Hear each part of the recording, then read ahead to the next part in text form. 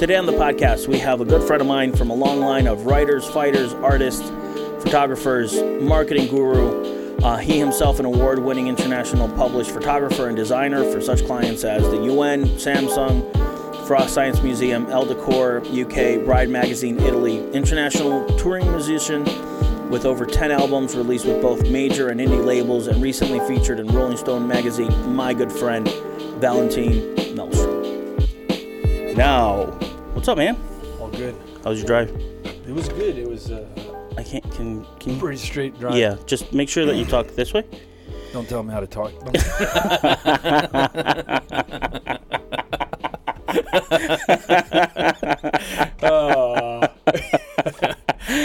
Don't tell me how to talk. That's funny. I was just thinking about that driving over here. I was listening to the Eric Lopez episode. Yeah. You did, and I was thinking about defiance and all this with ayahuasca and the defiance part, man. Yeah. I'm currently going through A defiance stage? Yeah, but on a level I wasn't aware of.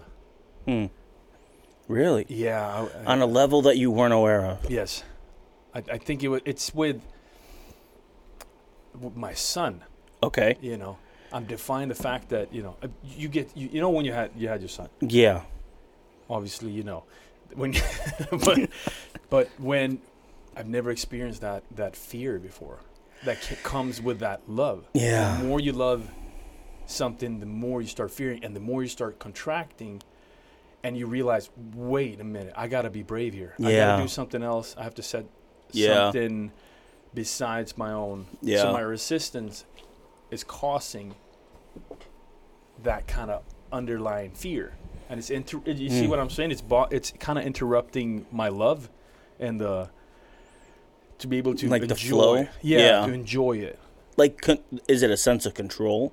It's an underlying melancholy that comes with that love, or that it's Wow. that you might, oh man, I love this so much, I don't ever want to lose this. And the more you love it, no, and you resist the fact, and you start focusing on that. Oh wow. Right? I never thought about it that way. No, but it's bothering me, that underlying. I used to think melancholy was something when I grew up. I enjoyed it, like for music, for art, for all these things. It's very yeah. You know, it's a good source of creative energy, right? I mean, get close to death, get close to it. Yeah, exactly. And almost, but you do it in a sci-fi way. Yeah. And this is not a sci-fi way. This is real shit. When it's your son, when it's somebody you love, when it's and the reality is different. When you're we're into goth or whatever. You're doing, like you're cosplaying. Man, for when I had my first kid, right? Mm-hmm. It's like, so you have like despair, like let's say in your life it's like levels, right? So you have like your despair range, you have your happiness range, you have your sadness range, you have your fear range. It's like, you're at a range for everything, and then it's like all the range just got expanded. So like the range for joy just like got opened up, like it got opened wide, right? Like bursting into tears. Exactly. Because you connect. Because they you get emotional. Started wonking or whatever, or you see another father with their child and like a veterans coming home video, like you're like, I think I'm cutting some onions, The capacity it seems like your capacity for the range of emotions changes completely. Or it gets deeper, right? It's like deeper. It gets deeper. It gets more profound. Yeah. That's kind of the conversation I have people with that aren't parents. I'm like, you don't know, man. You don't know. It's just you can't. I think it's impossible for somebody that doesn't have a child to know that leveling up as a human experience, right? Yeah. Because it takes your. It takes you to another level in all aspects of who you are. It's like, don't put me in a position to choose between, protecting my child or doing anything atrocious to another human being. It's like, just don't put me in that position, because it's always going to be protecting my kid, you know? I gave my mother a call while driving here in the morning. She's in a high risk kind of so she's quarantined in Sweden, where I'm from, and where the bigger part of my family is. Well, everybody is pretty much besides my unit, and we spoke about this, and I told her I never experienced this. And I said, she's like, well, she knows, of course, but I never felt it from that side. And I said, I've come full circle, empathy-wise. Yeah. And I never... So I think the way to explain, if somebody would explain to me, not, oh, you don't know that love, and if somebody said, oh, you don't know that fear. You don't know that all these range of emotions that have expanded beyond your capability of understanding. And I think what happens is if you don't feel that fear that's underlying, it's just a focus thing, right? Yeah. When I have a tendency to get stuck in my head sometimes, and I have to get out and try and, through the things I do, through music, through activities and whatever it may be, systems and projects. But when you don't, if you don't look at it, understand where it's underlying, you can deny it.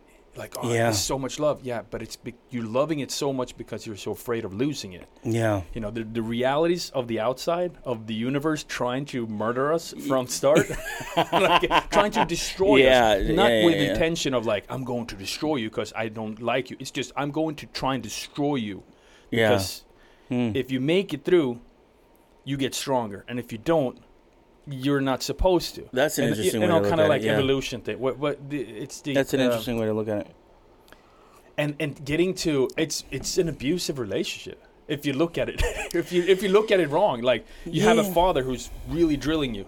He's really like I didn't grow up with my father, but I never had the discipline, so I never got that discipline, right? Yeah. But some people grow up with a military father, right?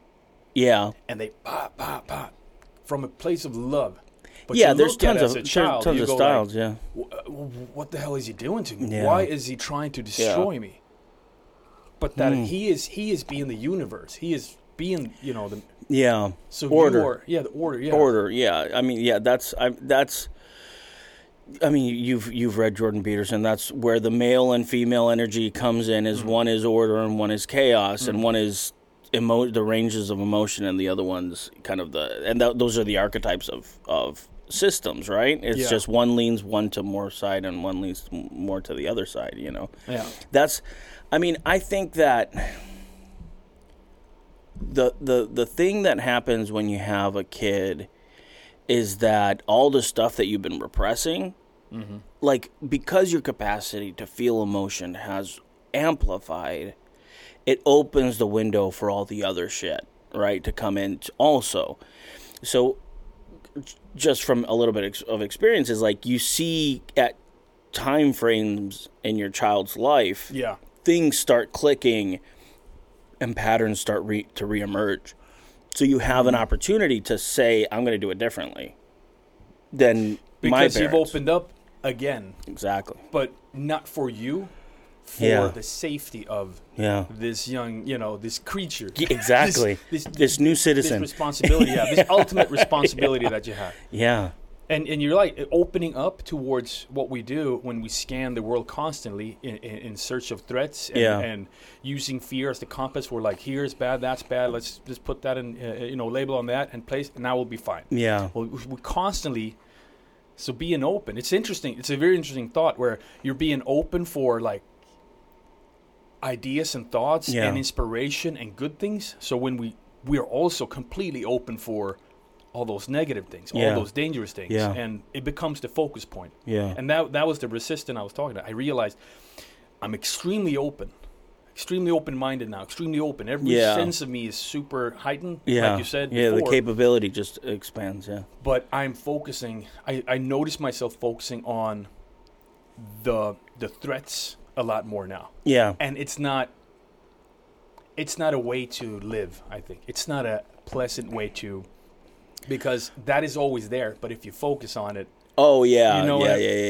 Yeah, you can go down spirals of worry with your kid. You know, that's is he developing right, or are they getting enough attention? Are they getting enough stimulation? Are they getting enough? And you're like, listen, man.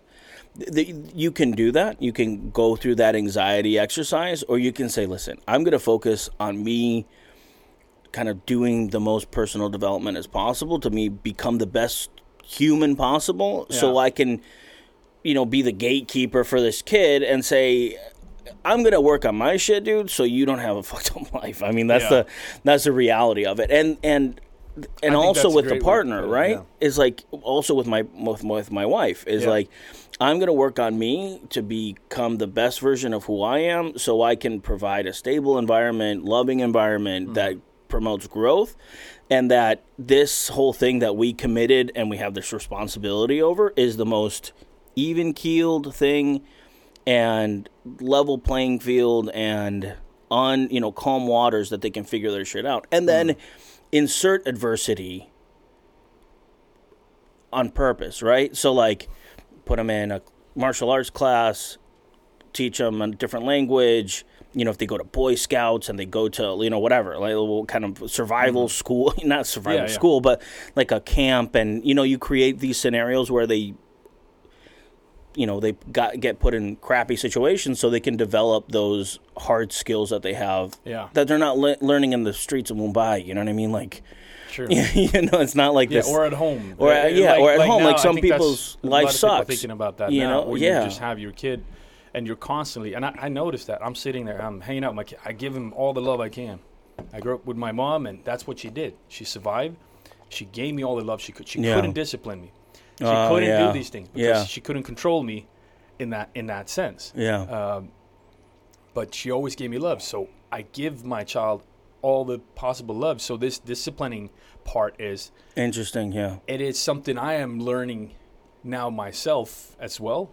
At a late stage, especially coming from artistry. Man, what an opportunity! Yeah, it is scary, but once you get in there, and you don't leave the other part, behind. Yeah. You don't just go like, no, I've grown up now. Everything's gonna be very logical and structured, and it's gonna happen. Blah, blah, blah. No, you remember to don't let go. I let go of music twice in my life. I let go of music, and it was about a year that I let it go because music, man, it's just this sucks. I'm over it, man. There's no money, there's no future.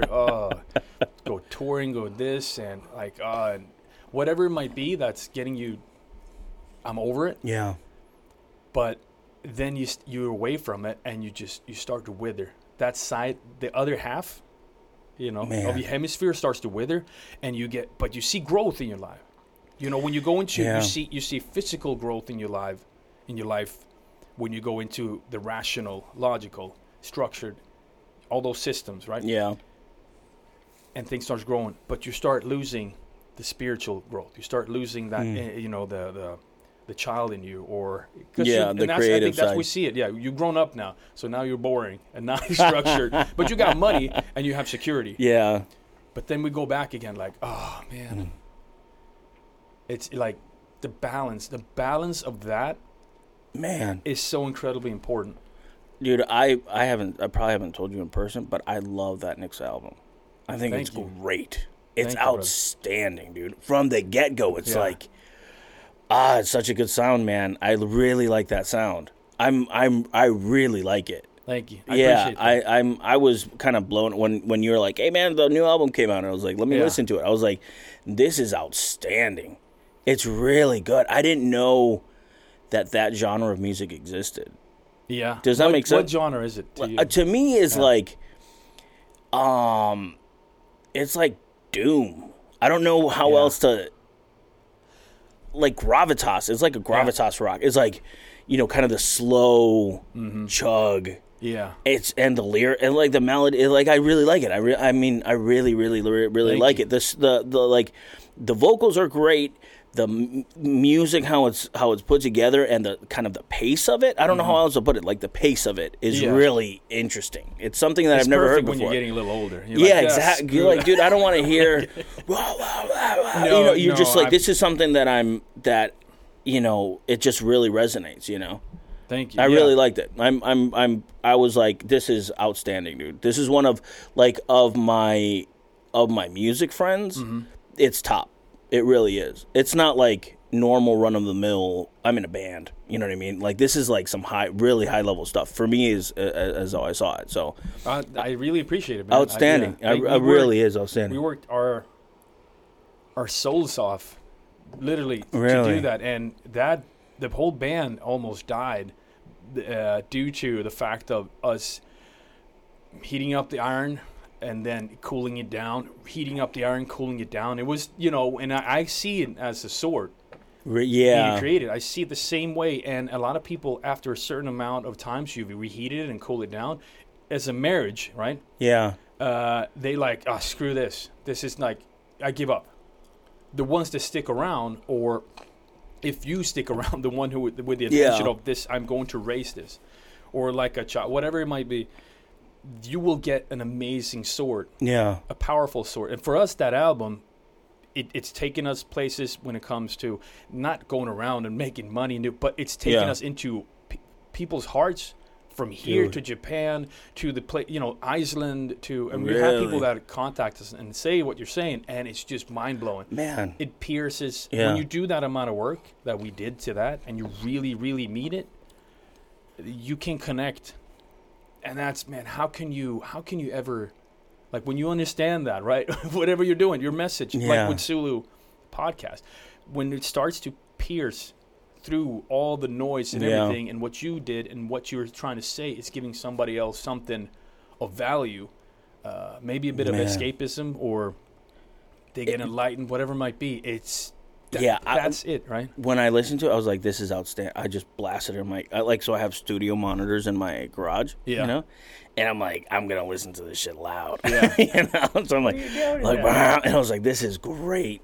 I mean, all right, so the name of the band is Nixa. Yes. Right, and it's on Spotify. Yes, just so anybody that's listening can the album's name look is it up. Opus Terra. Opus Terra. Opus Terra. Yeah, right. Opus Terra, right? Terra, like it's it's like Terra. Like okay. So it's supposed to be the Opus, like the greatest. That's land, a cool like name. The biggest creation. Yeah. And which is yours? Opus Terra is kind of like the pursuit of our own piece of land. Our greatest self, pretty much. Wow.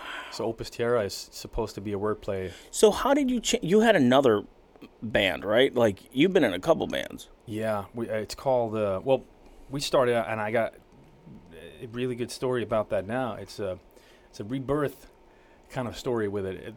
The first really big band that it meant so much to me was a band I had with my brother, my younger brother Christian, who plays in Cult of Luna, PG Lost. He's touring the world, amazingly talented. Plays the Moog. You say Moog? Yeah, or the synth. Yeah. Synth. I'm not sure how to say it. And he is absolutely talented. He got a studio, so he is. Is he still in Sweden? He's in Sweden. Okay. Yeah. So we had this band together called Human Sized Giants. Okay. And this was a bunch of years back, and it was with the drummer in that band, Jensa. He was best buddy. Yeah. Nicest guy you can come across. Super kind. Just want to help everybody. He's one of those guys, you know. And as a drummer, drummers are the glue in the band, right? So constantly, he's like our big brother, you know.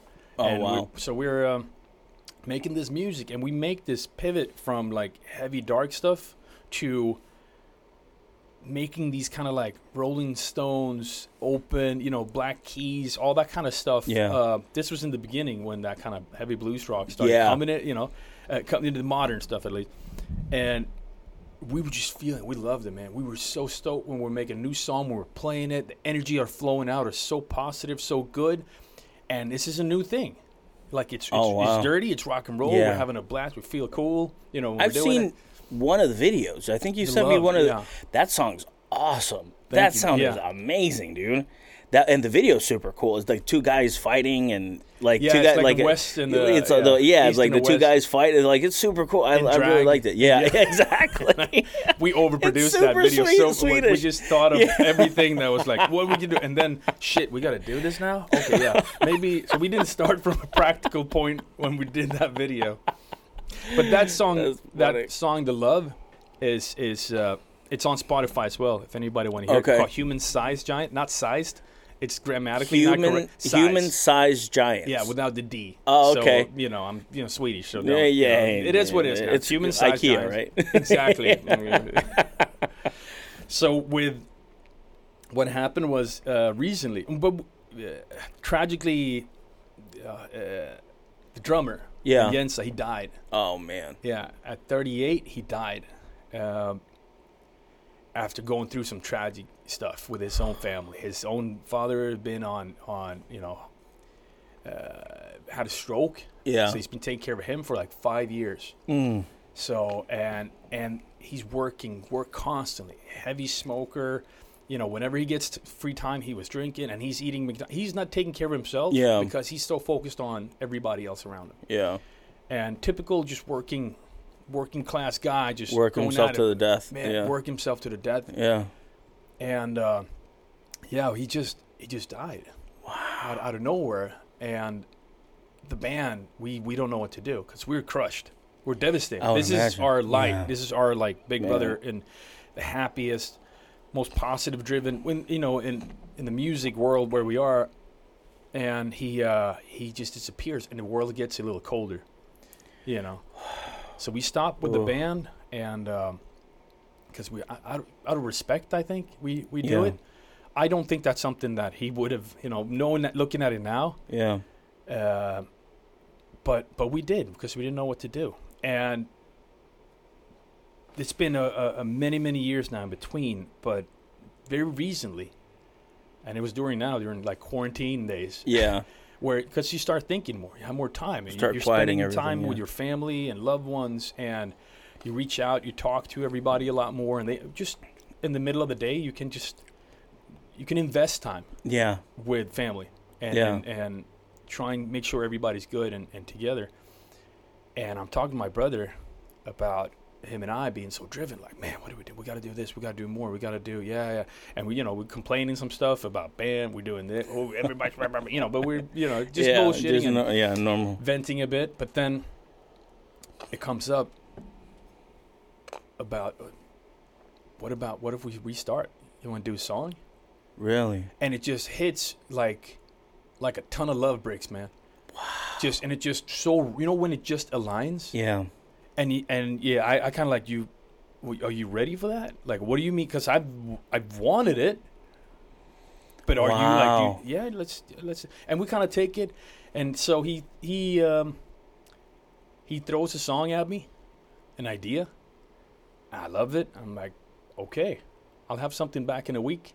Let me work on this. Really? So I start working on it. Start recording ideas. Start writing down. But I'm still kind of living in. I'm not because I've been so stuck in this world, just working, structure, all that stuff. Where it's hard to kind of get back into creative mode.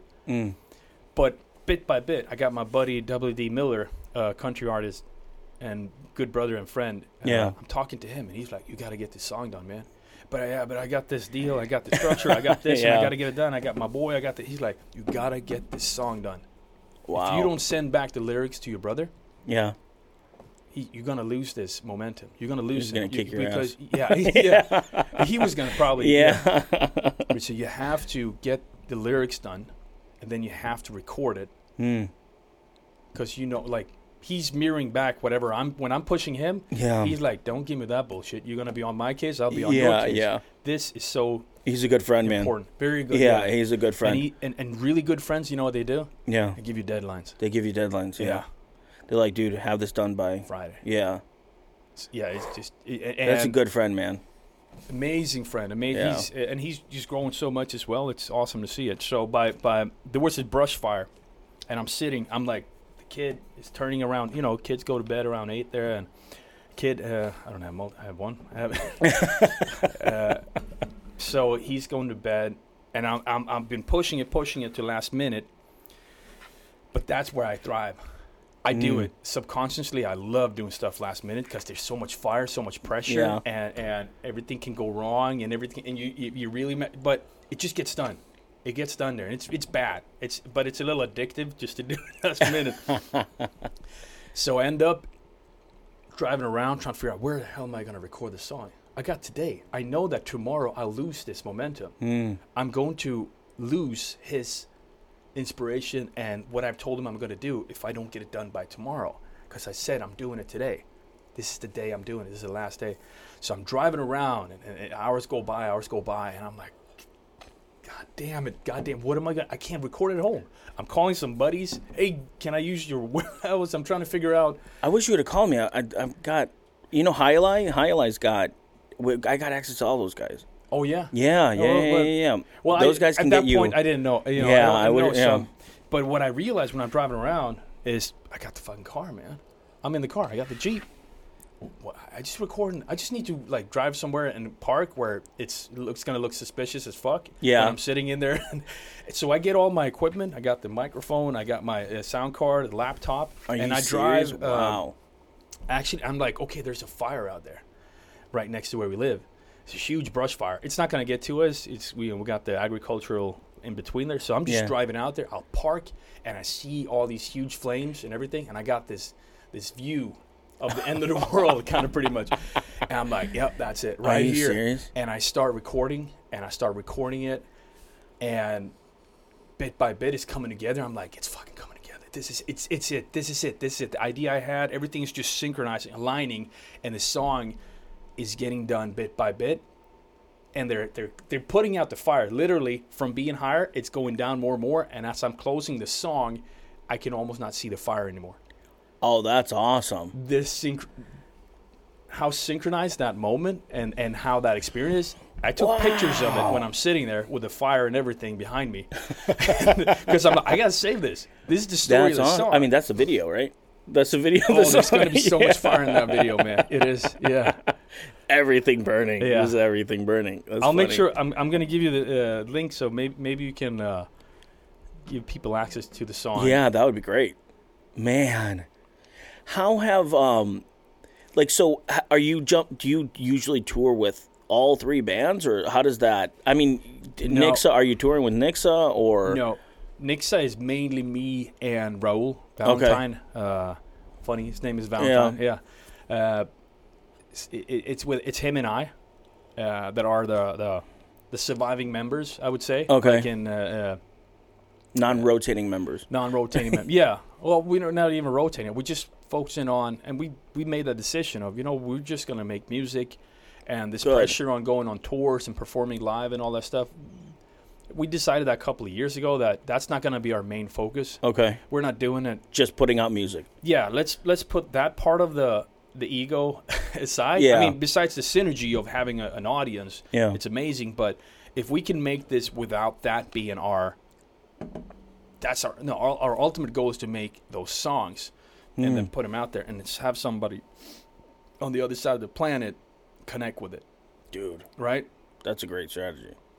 Because you're still in that I'm doing it, we're doing it for us, but we're doing something that you can enjoy too. But when you go on tour, it becomes almost that you're really tickling the ego there. You are just, it gets blown up. You're really doing it for promotion, to promote this stuff, to sell more, to get feedback, direct, feedback from it, and as much as possible. And that's what you get high from, I think, when you're younger. Okay. But then as you get older, you want to be more about the art, possibly. Not everybody, but it's been so. We're gonna take Nick's out, but we're gonna pick the shows. We're gonna pick. That's. I mean, our goal is you like don't have to anymore, right? In Arizona, doing these kind of places where we just do one shot kind of festivals and places that have a lot of meaning. That's like the music industry's changed. It's not like, I mean, I don't know anything I don't know what I'm talking about, but but it seems like it's changed, right? It's not like, you could be Britney Spears and put out an album with 12 songs and then sell, there's 20 million records or whatever, and then you just do big arenas and that's it. It's just, that's not the music business anymore, No, I think it's just of course, where the people that have the distribution networks, it's like anything else. We can get your music out to these places. Yeah. They will physically buy it, or they will. But right now, you can set up that distribution network digitally from your house, and by growing it, just by being entrepreneurial about which most musicians are not at all. No. So they're so easy to come and take whatever they're doing. Like, okay, I'll help you because I know how to do this. Yeah. And you just make art, and I'll make money from you. Yeah. So you become a creative, a stable horse. Yeah. Right? Exactly. But that's the beautiful part today, where you can, if you are willing to take that journey of, we think we're going to lose art. We think we're going to lose that creative touch if we, no, I can't because I really need to be here. No, you won't lose it. Both you have to train and get that balance to it. But if you take those steps today and set in place, it's easier than ever to get music out everywhere. It's noisier than ever. Yeah. But it's easier than ever to build up, like I say, you should focus on your first, like, just focus on 1,000 fans. That's a good strategy. Right. That's one of my, back in the day, back in my previous life when I was in the band, we'd open for some big bands, and I would always talk to them. I'd be like, hey, so what do you guys, how do you guys get so popular? Like, dude, listen, you have to have a business behind it. These record labels, and this was in 2006. Okay. So 15 years ago. Yeah. They're like, these record companies are buying a business. They're buying a startup. That's basically what they're buying. You're gonna you have to have 20,000 followers or whatever. I mean, back in the days, social media wasn't that big, but you'd have to have 20,000 followers. You have to have a machine that's already running, and then we're just gonna put gas on it. Yeah, we're not gonna come in. The days of remember Wayne's World, where the big guy in the limousine with the cigar is gonna drive around and give you a $10 million. That doesn't exist anymore, man. And so the guys in the band, the guys that I was in the band with, were like, we're just gonna do this. I'm like, no, man. If we're gonna, I was thinking about leaving the military to become a musician, like a full-time musician. Thank God I didn't. I'm not talented. So I got a good story about that. But yeah, like that. It's like that's huge, man. It's just you're not going to have this guy that comes up. And then you get bands that are really good at merchandising and marketing themselves that kind of have some catchy tunes and shoot like, we're better than them. Why are they making it? Our music is better. Yeah, why exactly. Isn't it Such a band trash talking kind of topic, and that's where the balance is. Like, I would really love to, the more I can. So I've been helping Miller with this stuff. I've been trying to coach him on, because I took the journey earlier. Can you say his full name and so everybody knows? W.D. Miller. Okay. He's a country? He's on Spotify. Country, yeah. Amazing country You artist. had a podcast with him, right? Yes, we did. I think we did the first show of the Unsocial show. Okay. We did that. Yeah, I haven't done too many, but we did that one. And he was down playing in Mikosuki. Oh, nice. So it was pretty cool. I drove out. We just, it's a pretty good one. That's cool. But this was, I can't remember, many years ago now. But we were driving up to Kentucky, and I was joining him up there. He's going to go up to his parents, and so we're driving up to Kentucky in his truck, and we're talking about all this stuff. And he says, well, you know what? I'm going to go all in. That pivotal moment, like you said, you're like, I can't do it, man. I'm gonna make, do this instead. Yeah. And I'm more in your. I chickened out, man. Like I chickened out. Yeah. But that's exactly how I felt too. When he says that, I'm like, you're nuts, man. Are you absolute? It doesn't make any sense. You got to get a job. You got to do this. You still do your stuff, but he's like, no, I got to go all in, because he knew. Burn the boats. Well, he burned the boats, and he knew that the amount of time for him to focus in on it, that he's not going to do it, the 80-20. He's not going to be 20. Every day he's going to go through like the other 80 with his emotions and how to get there and just procrastination and get it done. He's going to need full time to get to that point where it's kind of like, so he's doing, I'm trying to not talk him out of it, but talk some sense into him. But I realized as I'm doing it, I'm like, I'm going more and more, like, in awe of what he's doing. Dude. So after a while, I'm like, fuck, man. I can't leave music. I can't like you're all in is making me at least acknowledge that I can't leave music. Because I'm in that moment where I'm like, I gotta keep it. I gotta keep it, but I have to find the balance because I see what he's doing. And I'm like, I can't do that. This is before we had kids, by the way. He's got a son now too. Yeah, same age. And we call it the Kentucky Treaty. Okay. Yes, as we drive up and we talk about all these things and realize that you can never leave that part. You can never leave it. But he also knows that he's going to have to get very organized and structured and do this stuff. So as I take the journey more and more into the entrepreneurial part, so I can get more freedom. Yeah. With that freedom, and not to go and travel the world. And, like, I want to make music. Yeah. And I want to be able to afford it myself. I want to be able to do music and not be stressed by things around me in time. That's my thing. That's the goal. Besides, obviously, family time is. That's what I want, to be free and have time with the family. But for me, the ego and what I'm. Yeah, you have to feed the creative side. Yeah, I speak through that music, and that's my gift of what I'm doing here too. Like, okay, hey guys, I mean, entertainment or whatever. I'll tell you that it's gonna be an incredible gift for your son when he grows up and listens to his dad's old albums. You know what I mean? Like that's one of the coolest things that you can give to your child is that, kind of a lasting legacy of the creation, right? I mean, those those albums are, in the worst case scenario, which is still an awesome case scenario. The generational blessing of that is it's so, man, unless we're raised, I think, aware of what that means, the momentum that we build up with the handover, the opportunity, and this was also something that kind of got me out of that melancholy state of thinking about it, was one day I'm going to get the opportunity. It could be, I can start now. I could have started early, but we're doing it bit by bit. One day I get a chance to give it all back, to give it all away. Yeah. And it feels good. It feels good to give things away to people. Yeah. So I think that's where we want to go, just to give. But when you do this, you do music, you do art, you're giving things to others. You're doing something for yourself because you feel good. Yeah. But also somebody's looking at it. They're getting. Absolutely. So that's what this podcast is. The responsibility of the message. Yeah. Like, I've done music before. Yeah. That's been extremely nihilistic.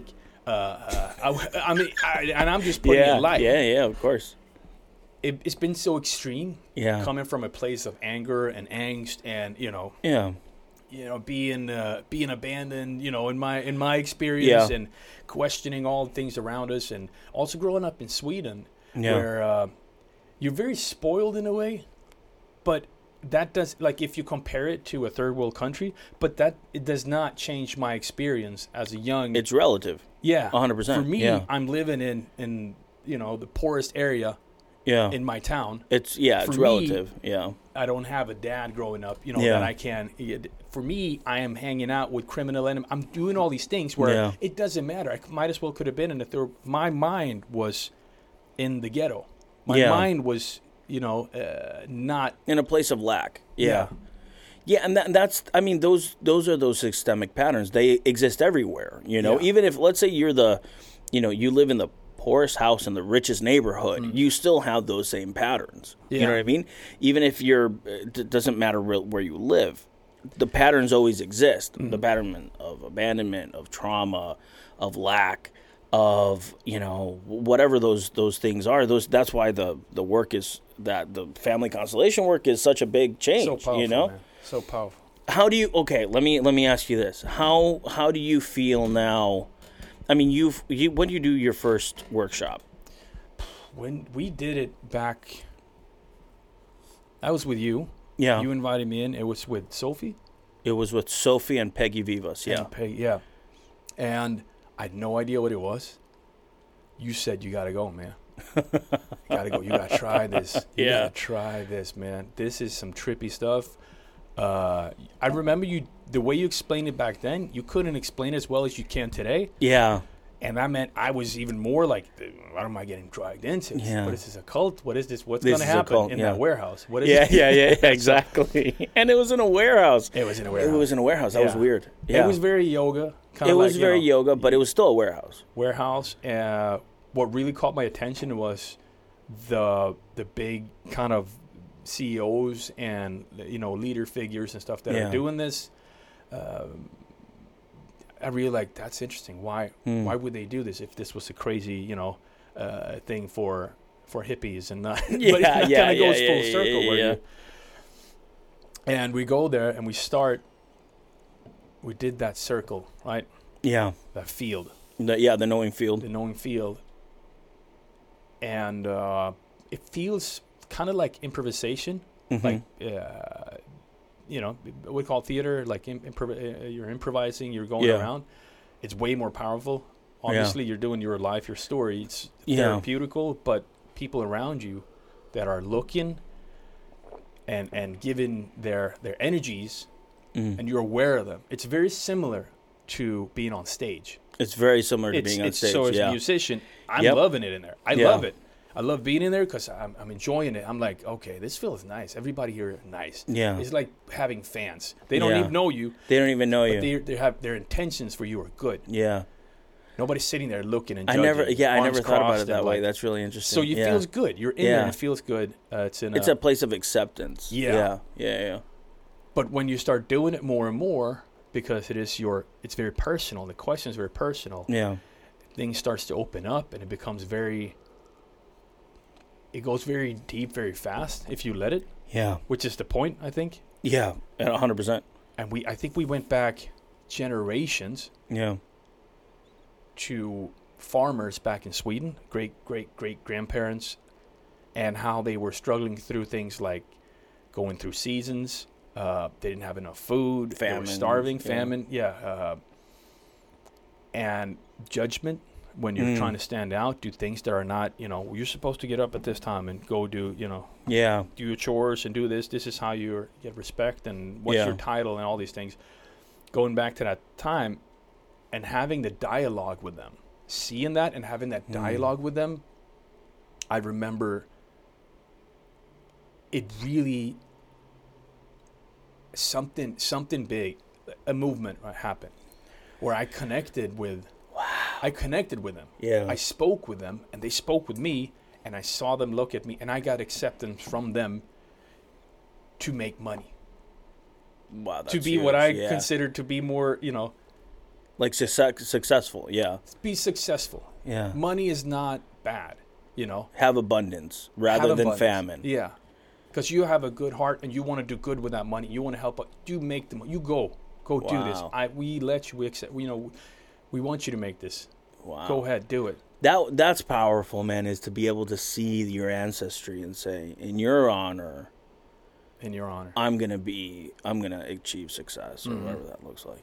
Because in so many capacities, we don't, out of loyalty to our systems, right? It's like, if our parents, like, we'll only rise to the success of our parents, you know what I mean? Or whatever that dynamic looks like. Yeah.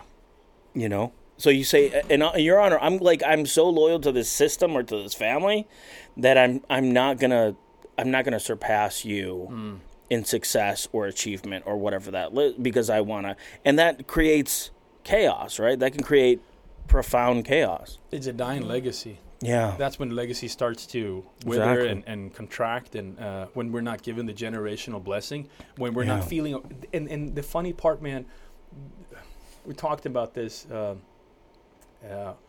Cool kids at the table. Yeah. And people that mean things. This judge, jury, and execution. They're sitting there. They're ghosts, by the way. Yeah. We're talking about people that are not there that have the biggest effect. Somebody comes and says something. You say, hey, no, fuck you, man. Get out of here. Don't talk to me like that. But when it's in your head, you're talking to yourself, and it has the face of your mother, your father, your brother, your ancestors, whoever it may be, or those people you look up to, and they are not approving of you, or you're making them speak like a puppet.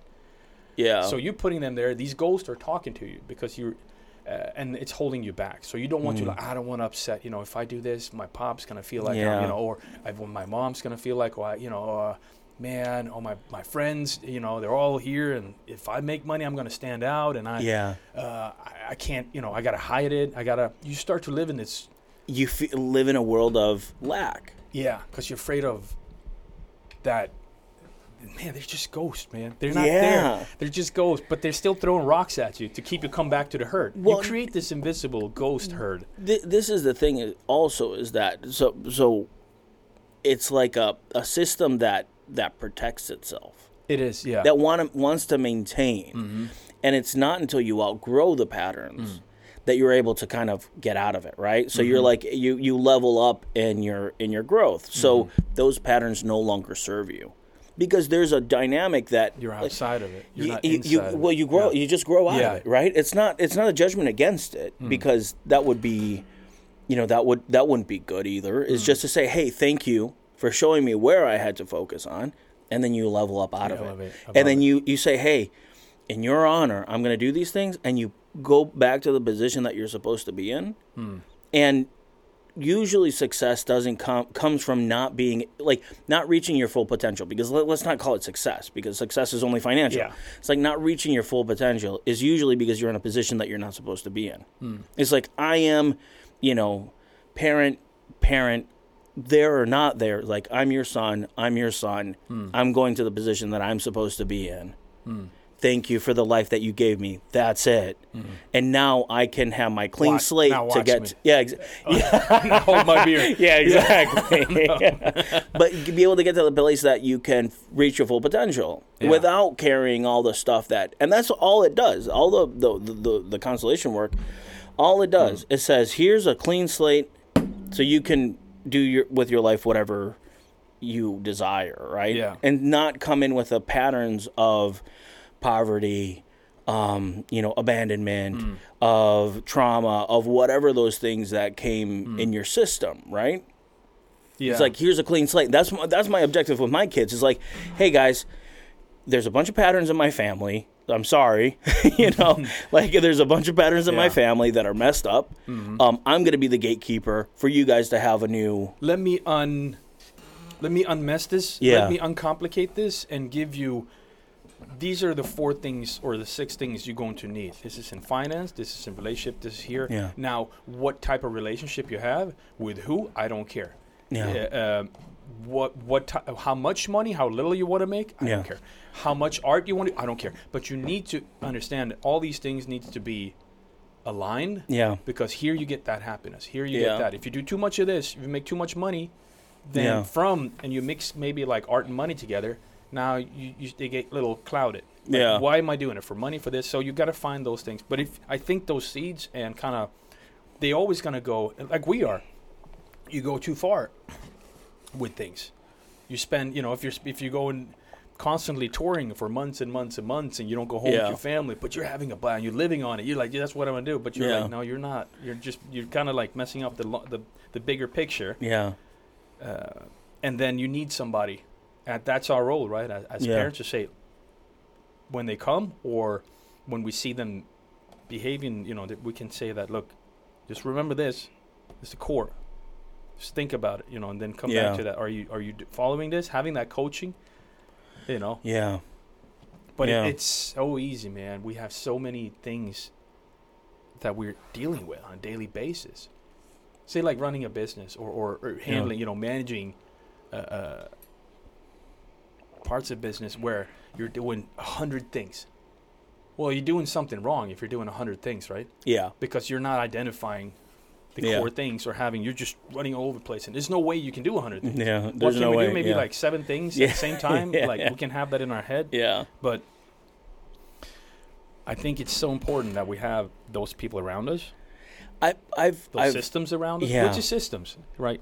I've found that the more I work on my stuff, the better everything around me gets. That's it. Like that's like you say, what's the formula for a stable life? Because it's not a happy life. It's a stable life is where you can have room for happiness and a room for fulfillment and room for assuming responsibility and room for all the things that make you feel fulfilled. Is like, how can I create a stable life? Work on your shit. That's it. That's like, just keep working on you. Like that's it. We want a stable life, but then we want to be happy. And I think, to be honest, happiness is unstableness.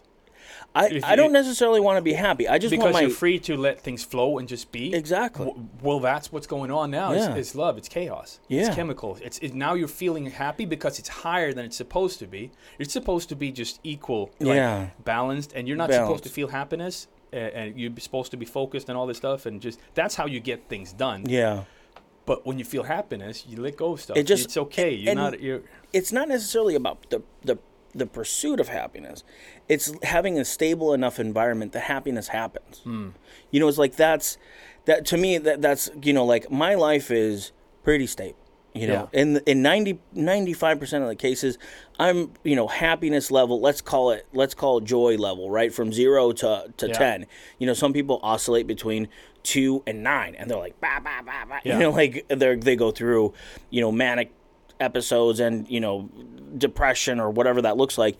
And it's like, I just want to be at a 6 all the time, man. If I'm at a 6 all the time, just keep it level, you know, just keep it level, and you have space right on the spot. That's to let those things come into your life, man, and then you level up to another level of fulfillment. You know, it's like I'm constantly cool. Like I used to be super erratic. You know, just trying to keep it at a 6 all the time, man. You know, just super cool, calm, collected. Where a place where I can really focus and thought. It gives me space to think about things deeply and not be distracted about fires all the time in my personal life. You know, like that's just chaos, you know? We need that data from the lag measures of our life. Is that like, man, I don't want this and this, but you didn't know that back then because you didn't have enough data to say like my life is up and down because you're going through it. You think you're going upwards and just pushing, but you're doing this unstable. You know, we're like a biorhythm, right? Yeah. Trying to get to that, not completely flat line. But like a nice wave. Nice pump, a heartbeat. A nice wave. Yeah. A nice rhythm. Yeah, and sometimes it goes fast, sometimes, but but when we don't have that data, it's very hard. And our parents are supposed to be that data. Our friends around us. Yeah. But it's very, very hard unless you've gone the full circle of. So I'm that guy. I'm that big wave guy, big up and down. And since you've but I'm done now the coming work, to what you said. Since you've done the work, has it gone? Not as many peaks and valleys. You know, has it leveled off some? It has. Yes. That's good. Yeah. I think also that's part of the underlying melancholy sometimes that is there is from the lack of these high highs. And I feel as I'm still doing what I'm doing, but to get really high on your own supply, you know that, right? Ooh, that used to feel so good. Just to go so extreme and go have things so open and chaotic and random. Anything was possible, and magic is real. Everything is right there in those moments. But when you're doing it and controlled, you can get really good results for the outside. But for yourself, you have to, and that's why I think a lot of people that are very passionate about their art and music, they just go into this, you know, the whole 27-year-old poof, and they burn out because they go deeper and deeper and deeper, and they think the higher they get, and the more deeper go into that, it's that rabbit hole, right? But their longevity is not possible, or happiness too. Suffering. The faster you get to that 6 and understand I can do some really good shit and get it done, you almost go in that startup entrepreneurial mindset when you make music and art. But you don't want to talk about that when you're 50, man. Well, I mean, you see the guys that are kind of like that have been brilliant and are on the other side of it. Usually work on their shit. They do. You know, you hear like, I mean, this might be a bad example, but like I was watching a Metallica documentary. Those guys have been rocking for like 35 years. Yeah. And they talk to each other like couples that have been through marriage counseling for a long time. It was like, dude, when you talk like that to me, it makes me feel this way. You know what I mean?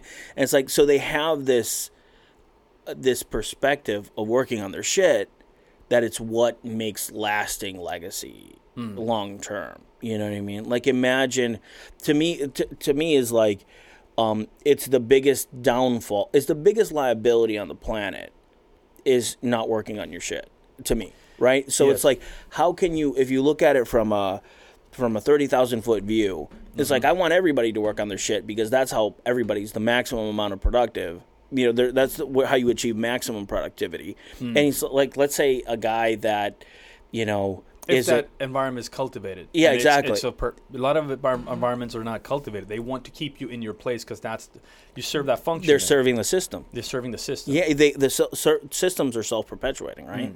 So if you say, I want, I don't want people to be in extreme poverty, because if they're in extreme poverty, they're not producing as much as possible. Like, it's humanist and at the end of the day, right? So like a CEO, a very powerful CEO of a company, I want him to be the maximum productivity as a CEO with all the stuff, all of his patterns dealt with, because that's how you get lasting legacy, right? So it seems like Bill Gates is a perfect example. It seems like that guy has worked on something. He's through, through all these years, he was a ruthless businessman at Microsoft and doing all that stuff, but he's evolved. It seems like from outside, I don't know anything about this guy, but it seems like from an outside perspective that he has worked on his personal demons to put those things to bed and clean them up, you know what I mean? And now he's had a different focus, I see it, and the way I see it is this: you have good example.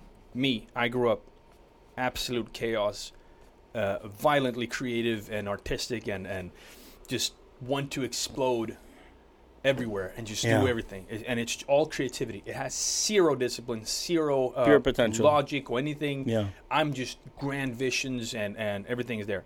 Bill Gates, growing up, super organized. So he's, like you said, ruthless in his structural, systematical approach to it, and logical.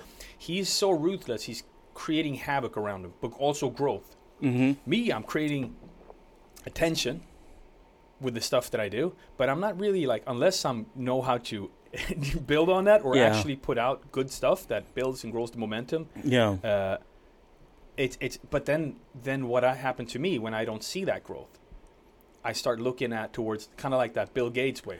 You know? And now I grow up and I have to go to the other side, the hemisphere. I switch hemisphere. And Bill Gates, when he gets to that point where he sees wait a minute, what about love? What about these things, relationships, and what about just giving this? Now he has to go to the other side and make that journey. And it's interesting how we we meet somewhere. And that's what I wanted to name, when I talked to Mill, it was the Kentucky Treaty. You meet in the middle and find peace. The north and the south. The left and the right, the balance. Because you have to be both. And it's so cliche, but we are, just look at society, man. Why do we have such extreme, differences? We have left and right. We're Democrat, Republicans, and we have this. They're the same, everybody. But it's just a reflection of our own imbalance in our own minds, and that we don't have the creative and the logic. We don't have our own mind. So we reflect that out, and we see the systems, our belief systems, in action, right? Man. So how do we get back to I wanted to start the Extreme Center. That's the party. The Extreme Center? Would be brutal. It would be Nazi No. Jeez. Let's say fascist Buddhists. They just go in no, you accept now. but that's also a part. I think as a human species. So I don't know how else to explain kind of the collective conscious that Carl Jung talks about, other than Rupert Sheldrake's morphic resonance, right? So if you subscribe to the theory of morphic resonance, is that there's a collective knowledge in humans, and so we just kind of keep evolving and keep progressing in a certain direction. And I think we're well on our way to do that. The fact that there's a podcast, there's several podcasts about, the family constellation stuff, which is just one methodology of reaching balance and cleaning your slate. I think we're well on our way to do that. You know what I mean? And just being aware of the patterns and just being aware of the dynamics is why am I constantly in the same place? It's like I'm in the same place because there's a pattern that I'm fulfilling. Patterns, you know, it's like oh shit, there's patterns, right? Yeah. Like, how do I resolve my patterns? This is how I resolve my patterns. I go through this methodology. It sucks. You have to look at some stuff that is difficult to look at in some cases, and there's some stuff that you just clean and fine tune some stuff, and then that's it. It's not a religion. It's not a cult. It's a methodology of work. That's it. Like yoga. It's like stretching your. Yeah. You know, it's like you've been contracted your whole life, and then you have this new range of movement. You're like, oh, I can reach these places. You get out of that setup system around you, and your resistance, and that's the part. Like first awareness, right? Yeah, first being awareness. Being able to like, okay, I'm aware, I see it. You have a question. Now, the second part is like, I mean, clarity and resistance kind of go together. Yeah. Because you need to get clarity about where you're resistant, but you start by feeling. And that's what we talk about fear being the compass. Yeah. No, let resistance be your compass first. Because you're right. You're 100% right about that. Wherever you're resisting, write it down. Write it down. Keep writing it down. Sometimes you're resisting because your intuition, your true compass for success or for happiness, and what your intuition will it's getting resistance because I'm not sure if this is good or if it's fear, like if it's good or bad. Yeah. So once it turns into fear, it's like there it is. Like if resistance doesn't turn into fear, because it protects itself. Yeah. Yeah. Then it's not the right way to go. But it protect, like the resistance. You're absolutely right about the resistance because the system wants to protect itself because it's coming from a place of love.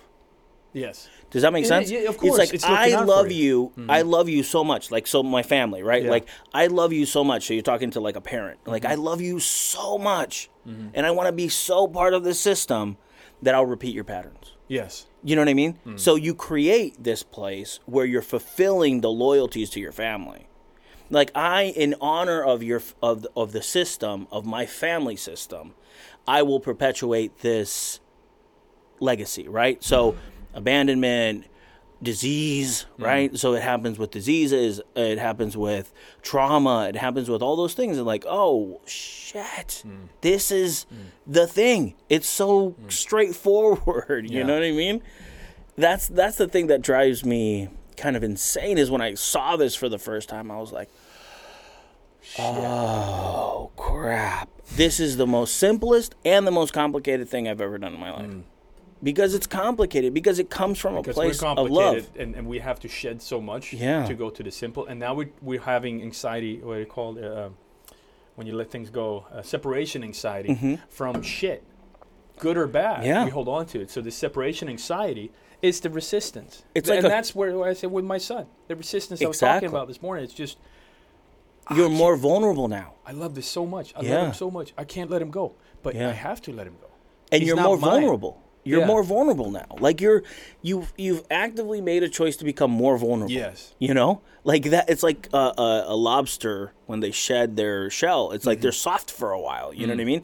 You're like, oh crap. Yeah. I need to figure out how to be. I'm totally a soft lobster. That's the whole. Yeah. But to recognize it and now say this is an opportunity for me to figure out all my crap. Is to say, okay, kid, let me figure out my stuff, and you'll have a clean slate. Yeah. Like, all I need to do is make sure that you're a good citizen and do all the stuff in me so that you grow up to be a good citizen. You say, please, thank you. You have a stable lifestyle. I'm here.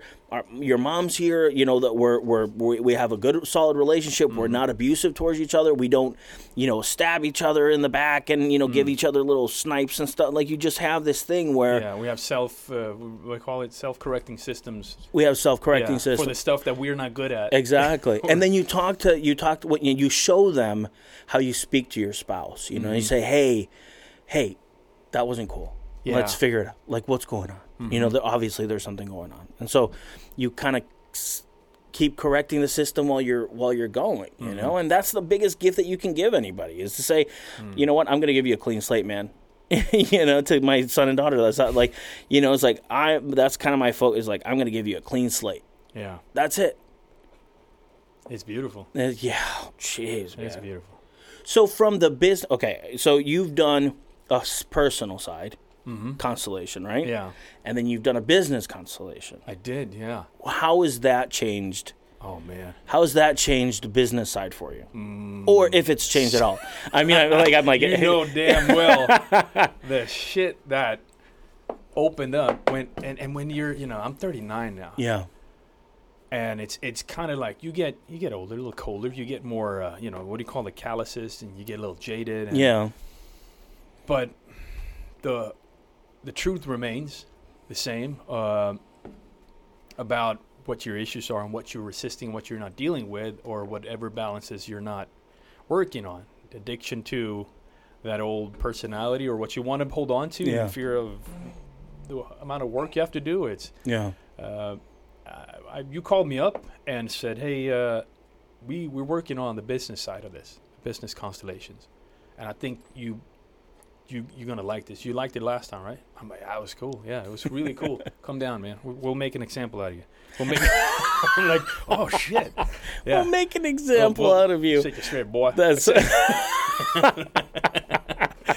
So I didn't know what I was walking into again, but now this funny. was another setting. It was down in what's this, Coral? It was in the Design District. Design District, yeah, sorry. in Miami. Yeah, it was. My mind messed with me a bit. There was in Design District, and I walk into this art gallery, and you guys are sitting around in a circle. I'm like, all right, that's the circle. Right. Yeah, it's a circle. it. Yeah, everybody's. They look cool. They look like everybody's searchers and good intentions, and it's a vulnerable place, and it's nice when you have no intentions or bias, but you know that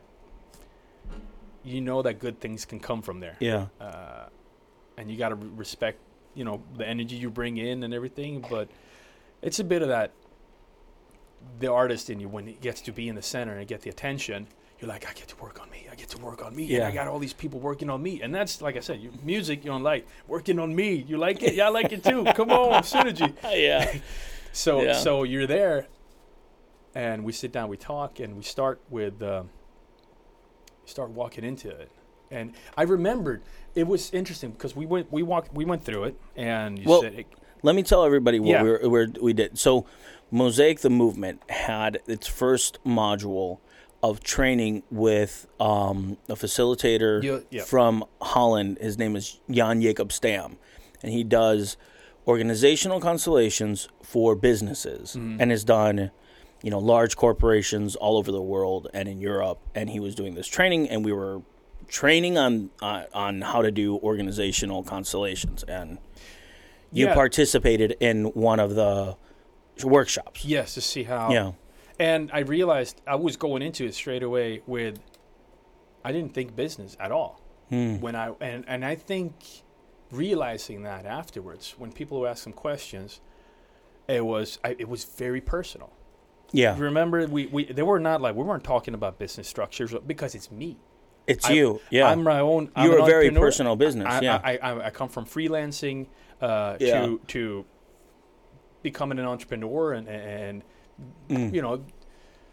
you are the business. I am the business. You are the business. So the personal and the business side are hand in hand. Absolutely hand in hand. Yeah. So the same issues are so abundantly right away clear and holding me back and defining my success and happiness. If my personal life, and this is what was really mind blowing. We started doing. We picked, if I remember correctly, like you who's going to represent you. Yeah. And you pick the people that kind of speak to you or stand out or you connect with, and then we pick chaos in order. We're two of them, and then the male and female represent mother and father. And it started to align, and I started to move around. They started to move around, and I started seeing my life right away. So it immediately resonated, or? Yeah, I started seeing, well, that makes sense. But the first thing was, I think that really made me think a bit. And it messed with me a bit. I don't know why. She said that. This is you, the person, right? Yeah. The girl. And she's looking at me. I'm looking at her, and you're thinking about, and then she starts crying. And she said, like, I felt like I had no soul. I'm like, holy shit. Wow. Like, that was such a heavy thing to hear. And I started thinking, what did she mean? What did she see in my eyes? Wow. That made her feel like she had no, like, am I Satan? What am I? Like, did I suck the life out of her? But I realized in all this pursuit, it was a huge thing. After a while, I thought about it. You said, let it linger. Let it marinate, Let it marinate. We saw chaos and order fall in place. They went exactly yin and yang, towards each other. We have the forgiveness of speaking to order. Say, I'm sorry, I've neglected you. I will honor you. I will not, I will stay focused and be there. You can trust me now. And chaos looked at me almost like, where you been? Why are you leaving me? No, I will honor you too. I'm sorry. I will be here. I know you guys have to be together for this to work. So they become, and they land in this yin and yang. Dude, that was incredible. You saw that? Yeah, that was incredible. They went into like a yin and yang. For people that are listening, they went in the circle. They go into a position of, it looks like yin and yang, like two sides of the same coin. I really think a very, very strong thing to start implementing in these sessions would be the technology of having a camera above. That's a really good idea. Right? So you can see the dynamics from. It's no difference than football or whatever. You watch these and you look at strategies and what's happening, and now you can calculate and you can give more of a perspective of what happened. Because I have an issue with, I forgot a bunch of this stuff. I remember the emotion. You shouldn't have to remember. Like the movement happened, and that you let it marinate, and you let it. You did like the perfect thing, which is don't think about it, and then let the chips fall for 6 months to 2 years after. They say the movement happens from 6 months to 2 years after you do the initial workshop. So that's why it's interesting to have this conversation now. Is like, okay, how have things changed from when you did the workshop until now?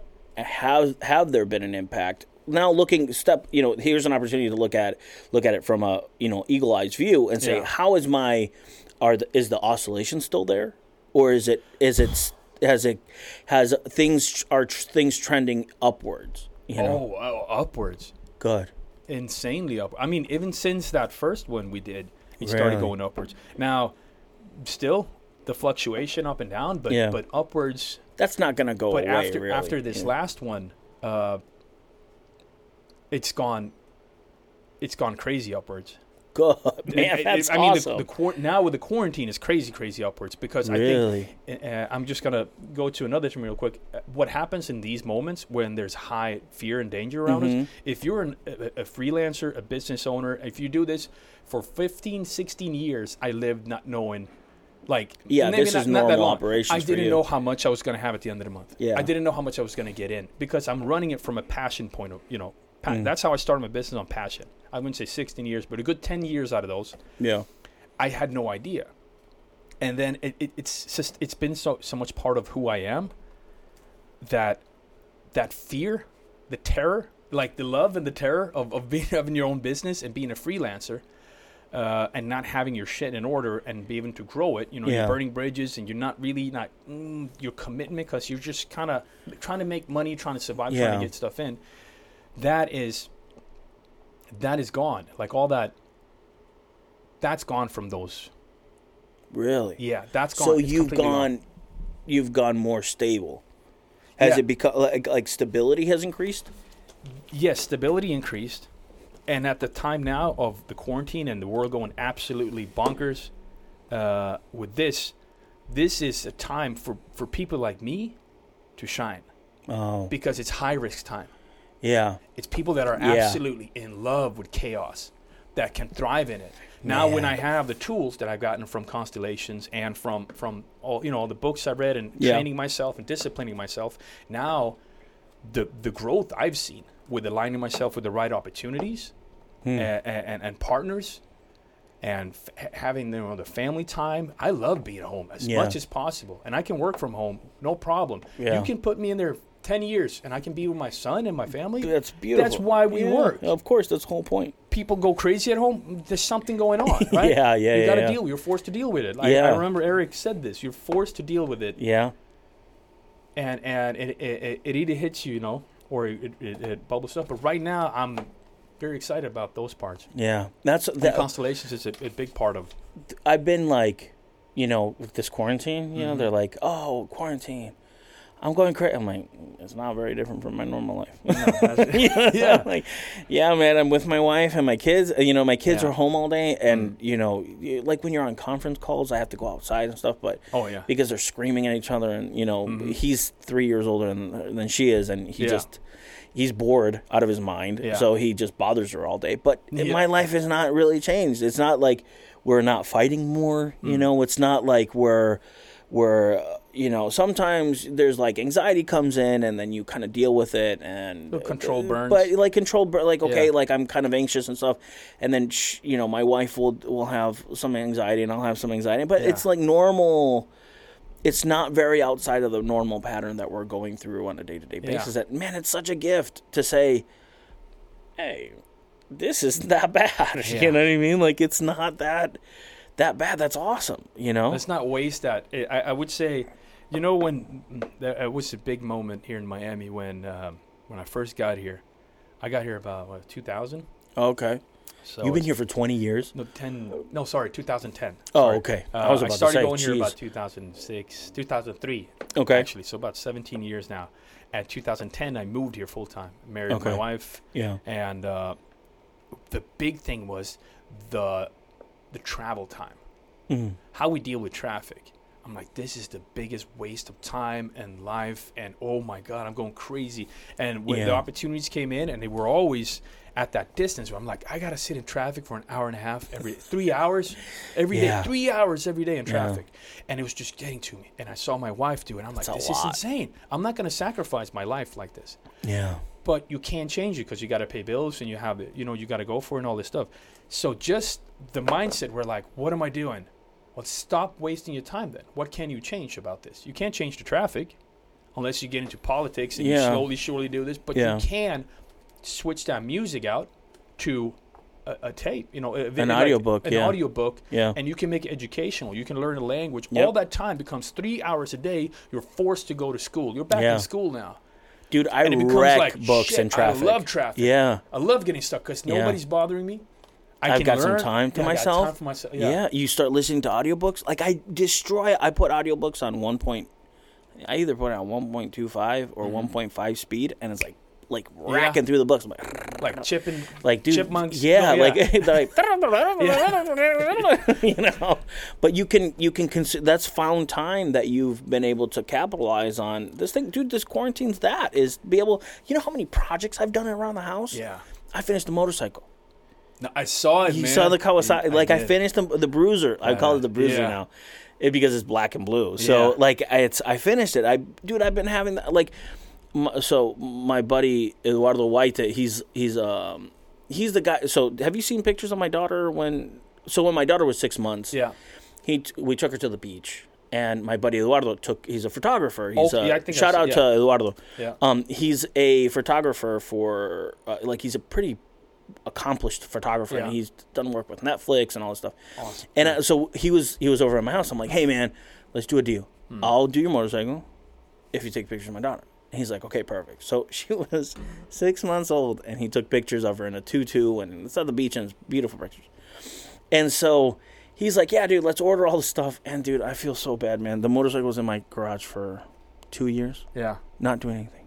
No. Like, not being able to work on it or anything. Yeah. And this quarantine was like, here's a project that you can do, man. Finish it. Mm-hmm. So I finished it, man. And I've done all this. Like, I've been able to capitalize on these opportunities to say, thank God I have a job, and I'm not, I feel so bad for people that are out there. Man. And but man, I can't let that. I cannot let that get to me because it renders me useless if I take on that stuff, because we have to go bolder and harder and just because we're going to create more opportunities for people. Yeah. We have to do this. Yeah. But it's absolutely devastating. That's tough, man. It's just, you start thinking about it, man. Oh, man.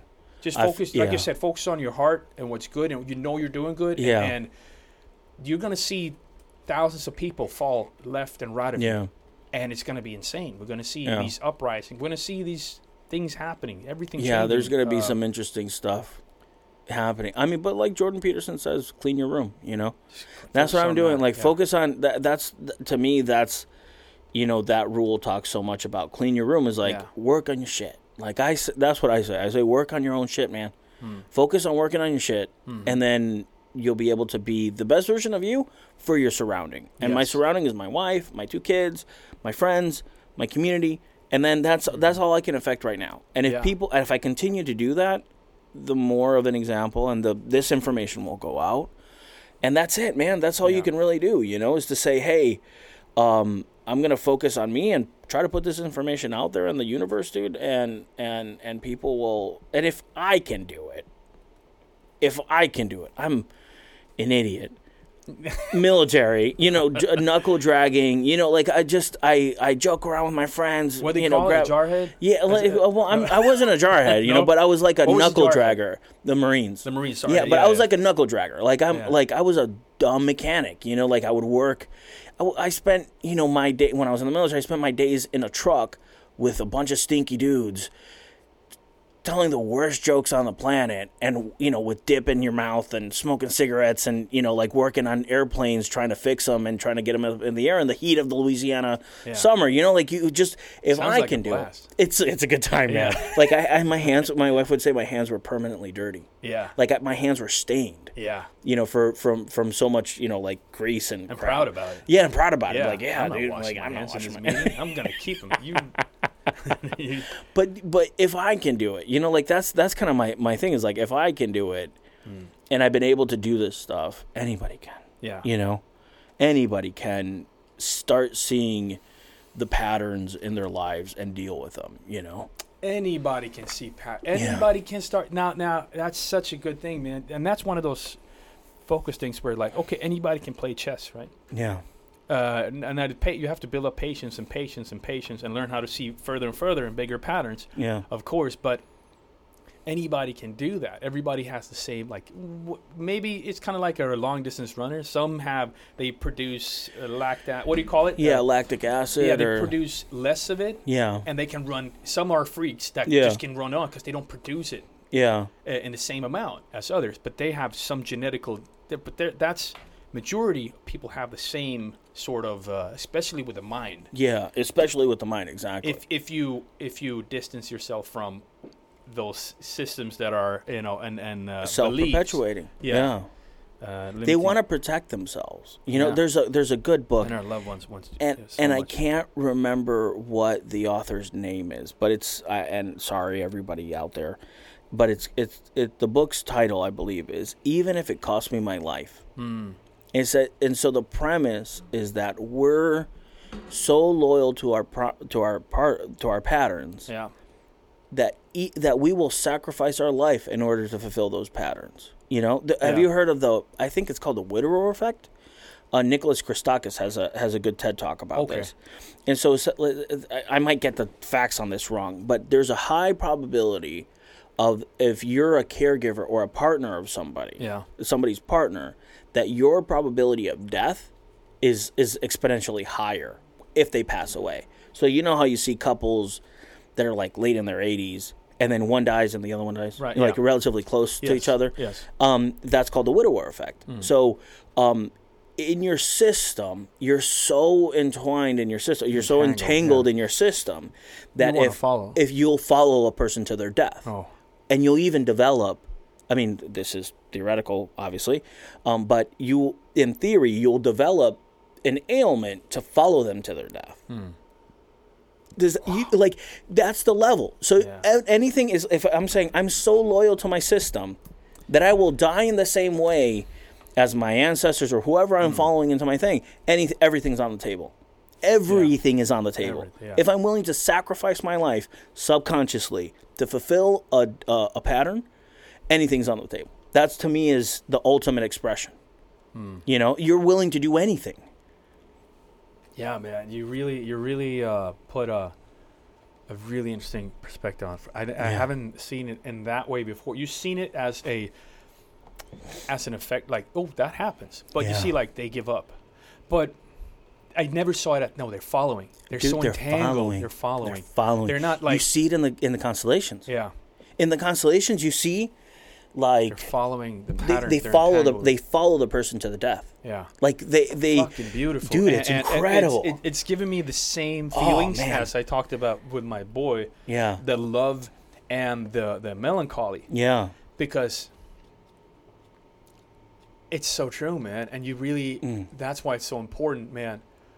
When you follow it, it's so important to work on your relationships and the people, because no matter if they're good or bad, you will follow. Dude, they are Satan. Yeah, they are. If you're entangled with Satan, yeah, you know, and just let's put a name on it. Like if you're entangled with something that to you is very poisonous or bad, you will still follow it. Exactly. When people would look at it, maybe somebody be like, "Fuck yeah, I'm free," and they become more like that. Might be a thing, but you could be, if you're aware of it, and if you're under like some sort of a, I guess, hostage situation or something, you might be. But it's, man, that's the thing that. So when you see, let's say in somebody's workshop, there was an older sibling that died. Yeah. You'll see the older sibling laying on the ground, and the person representing the person that the client will be looking down at them. Yeah. And you'll ask them, and you'll say, "Hey, what's going on?" It's like, I want to lay down with them right now. Yeah. It's like you're in danger of death. Like you're following your sibling to the death. And so that's when you're not sufficiently structured or in your place that you'll follow that person to that place. You're not in control. You're fulfilling a pattern, man. That's it. You know, like unfortunately, it's as simple as that. It's like even an abuse pattern. It's like, I don't know, like if you're like self-abuse, right? Well, it is self-abuse to follow somebody into death when you're alive and 100%. If they died and now you're self-destructing. Exactly, 100%. Like you will kill yourself in some way. It is a sort of suicide. It's a sort of suicide, exactly. Yeah. And then even suicide is a dynamic is that you're the victim and you're also the perpetrator. Yeah. So you're entangled with both energies, right? It's like I'm the victim and I'm the perpetrator. The same thing with cutting, you know? Yeah. Well, like cutting is the same thing. You're the victim and you're also the perpetrator. So the victim perpetrator is a really interesting dynamic. It's such a. I come from a background of where I never truly went deep on it. Yeah. In that sense, but I come from a background with black metal. Okay. And this is something that's very extreme. Yeah. I have good friends around me, and they're legends in the field. Now, and I get to see so many people that are listening to this. I myself listen to it to a point where I'm like, what am I doing? I stopped. Yeah. Because I noticed what I'm feeding myself, and I also recognized the pattern of why I'm feeding myself this. And I felt the release in the energy. I felt all that stuff, but it was so. I saw that all the time. That cutting of self. Yeah. And that self-destructive and the love that's connected to it. Yeah. How is it not? And it's so strange when you say those things. We're talking about an old couple of 80, 90 years old. Yeah. But in that pattern, you see the same pattern in young 100%, black metal artists and symbiosis between a fan and a musician, or a musician creating the music and feeding it to themselves, where they won't physically die, but they're reenacting that. Yeah. And I think there is out of loyalty to their system. Yeah, and also a fear. Like they have a fear. I see such big fear of the closer people are staying to death, either they're very afraid of it. Yeah. If standing close to it, aware of it, like, and they are looking somebody who's dying in the eyes, and they're helping people, and they are aware. Somebody works in the medical, what it might be, shamans. Yeah. And then you have other people that are doing it in a sci-fi kind of way. You know, in a like a fascination of it. Yeah. Yes, or they're standing, but they got their backs to it. They're not facing it. They got their backs to it, and they're safest that way. You know what I mean? Yeah, yeah. So you've seen that kind of behavior, and But it also comes with so much. If you stand that close to it and not being aware of it, you will start hurting yourself, and ultimately you will kill yourself. Yeah. If you get too close. That's the point. Because you fall backwards. That's the point. It's like you're fulfilling a pattern. Yeah. It's like the point is to do that, is to either look at it or fascinate it, and even judgment towards it, because that's the entanglement of emotions comes from judgment. So there was the first facilitator that I dealt with put it in an awesome way, and I've said it before, is like judgment creates a rigidity between you and the thing, right? Yes. So like imagine yourself in a cosmic, courtroom, and you're the judge, and you're like sitting a little bit above the judged, right? Yeah. And you cast a judgment. It's like creating an invisible, structured frame shot of a dynamic. You're like so let's say I don't know, there was abuse in my family, right? Let's say there was abuse in my family, and I judge what happened. I create a snapshot and I say, trying to rationalize. You did me wrong, and therefore I forgive you. Yeah. Forgiveness is a judgment, because you say you wronged me, and now I am so superior that I'm now absolving you of that, and I now absolve you, and so you create this rigid judgment where you can't move from that dynamic. You are the one forgiving, and you are the judge and the juror. Exactly. You're the judge, juror, and executioner in some places. Like you said before, if you create an opinion, opinions are flexible. Opinions have space. And court and judgments are not made to go backwards. Exactly. Once they're made, you try and get somebody out of jail. Exactly. Judgments are just made. Judgments are, and that's some of the biggest problems that I have. Some of the things that concern me most about our society is that we're creating micro judgments. So you're building a scaffolding around you that's built on all these micro judgments of, social justice warriors, or, whatever thing, like Black Lives Matter and all these things. You're like snapshot judgments of all the things are fascist and right wingers. And you're like, those people suck at that. Like you're creating all these judgments, and you're confining yourself into a little hole. And you can't move core. from it. You're the processor, right? Like you're pouring concrete on yourself. Like you're pouring concrete on yourself. Yeah. Instead of saying, I don't know, man. Like those people probably have some things that they're probably right about and they're probably wrong about. And that's why the thing that concerns me most about, kind of the current movements is such a place of victimization, of self-victimization. Is to say, I'm wronged. I've been wronged, so I can judge and cast judgment because it's righteous. When you cast judgment, there's righteousness in it. Like, I'm right. And and this is again, I know there's not a lot of people probably listening to this that's gone through that world of black metal, but you see that. Yeah. You see that. Of course. Casting the judgment, judging death, judging people, judging Christianity. Because judging it feels everything. good. It feels good, and it gives you some sense of control of it. Yeah. Because you point at it, and you're as long as you're a victim, you're something. You're not in that. You're not. The Buddhist way is kind of just to let it go and be. Yeah. And just let it be. Which is the opposite of metal, right? Yeah. Well, because metal is acting out and just like it's casting judgment, and I really believe that. I think that's a part of. I'm aware of those things now. Okay. When I make music now, for those who enjoy listening to lyrics, listening to Nixa, and even when I do, Human-Sized Giants and anything else, that is there now. I'm not going to cast judgment on things. I'm going to give my impression of things, but not start telling, not in the way it was before. Yeah. I see it as an opportunity for me to heal the old. Yeah. With what I've done. Yeah. To do that kind of music, and it's interesting because it's not very common in music. Progressive bands do it a lot. This not casting judgment. Really? Not a lot. I would say Tool is a very obvious Well, they are casting a shitload of judgment too. I don't know, man. I've never thought about it in that perspective. I really haven't. They do both. I've never thought about it in that perspective of. They're all left or right. Like everybody. Really? Well, everybody are at certain points. Yeah. But you just can't be both. Like you know what I was listening to?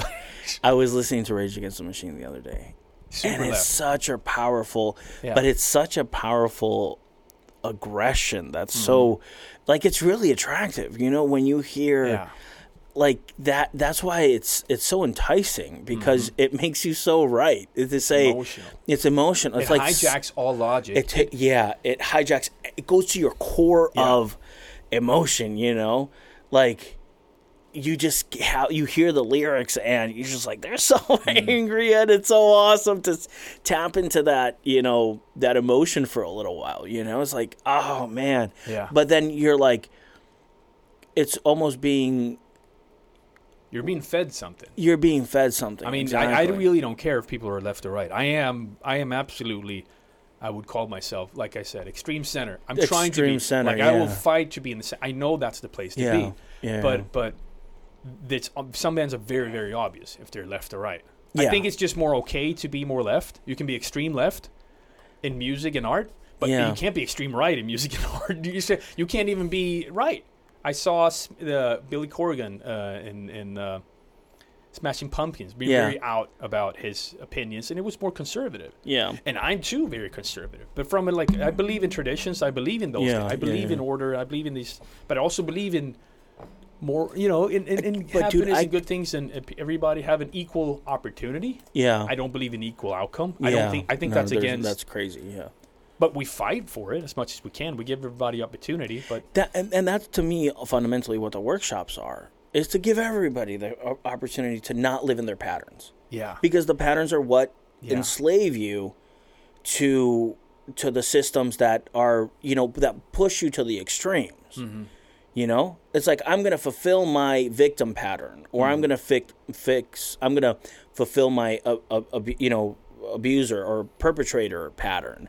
So you have these, to me, it's it's the same thing. You know, they're both, like, your chaos, like that's why the representation of your workshop was so important. It's like both. You're both. You're both the victim and the perpetrator.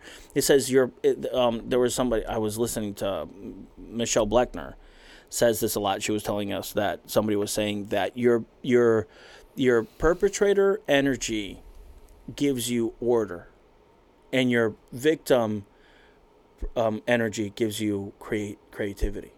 You know, it's like order and chaos. It's male energy and female energy, because and then the we can be both. Yeah, we're both, and we're both. We come from both. Our parents. You know, everybody has a mother and a father.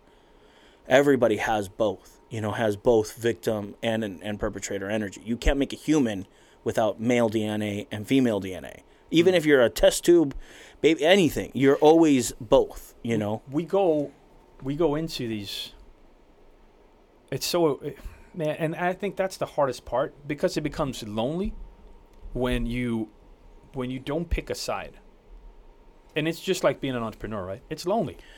It's lonely. Being in growth mode is extremely. It's a lonely journey. Yeah, it's a lonely journey. To find the people that are also in growth mode is such a blessing. Oh yeah, it's as close to utopia as I can. Yeah. And then you have people like, hey, are you doing those things? Nah, not now. But okay, but you're aware, right? Yeah, I am. I'm just taking a break, and I'm like having those.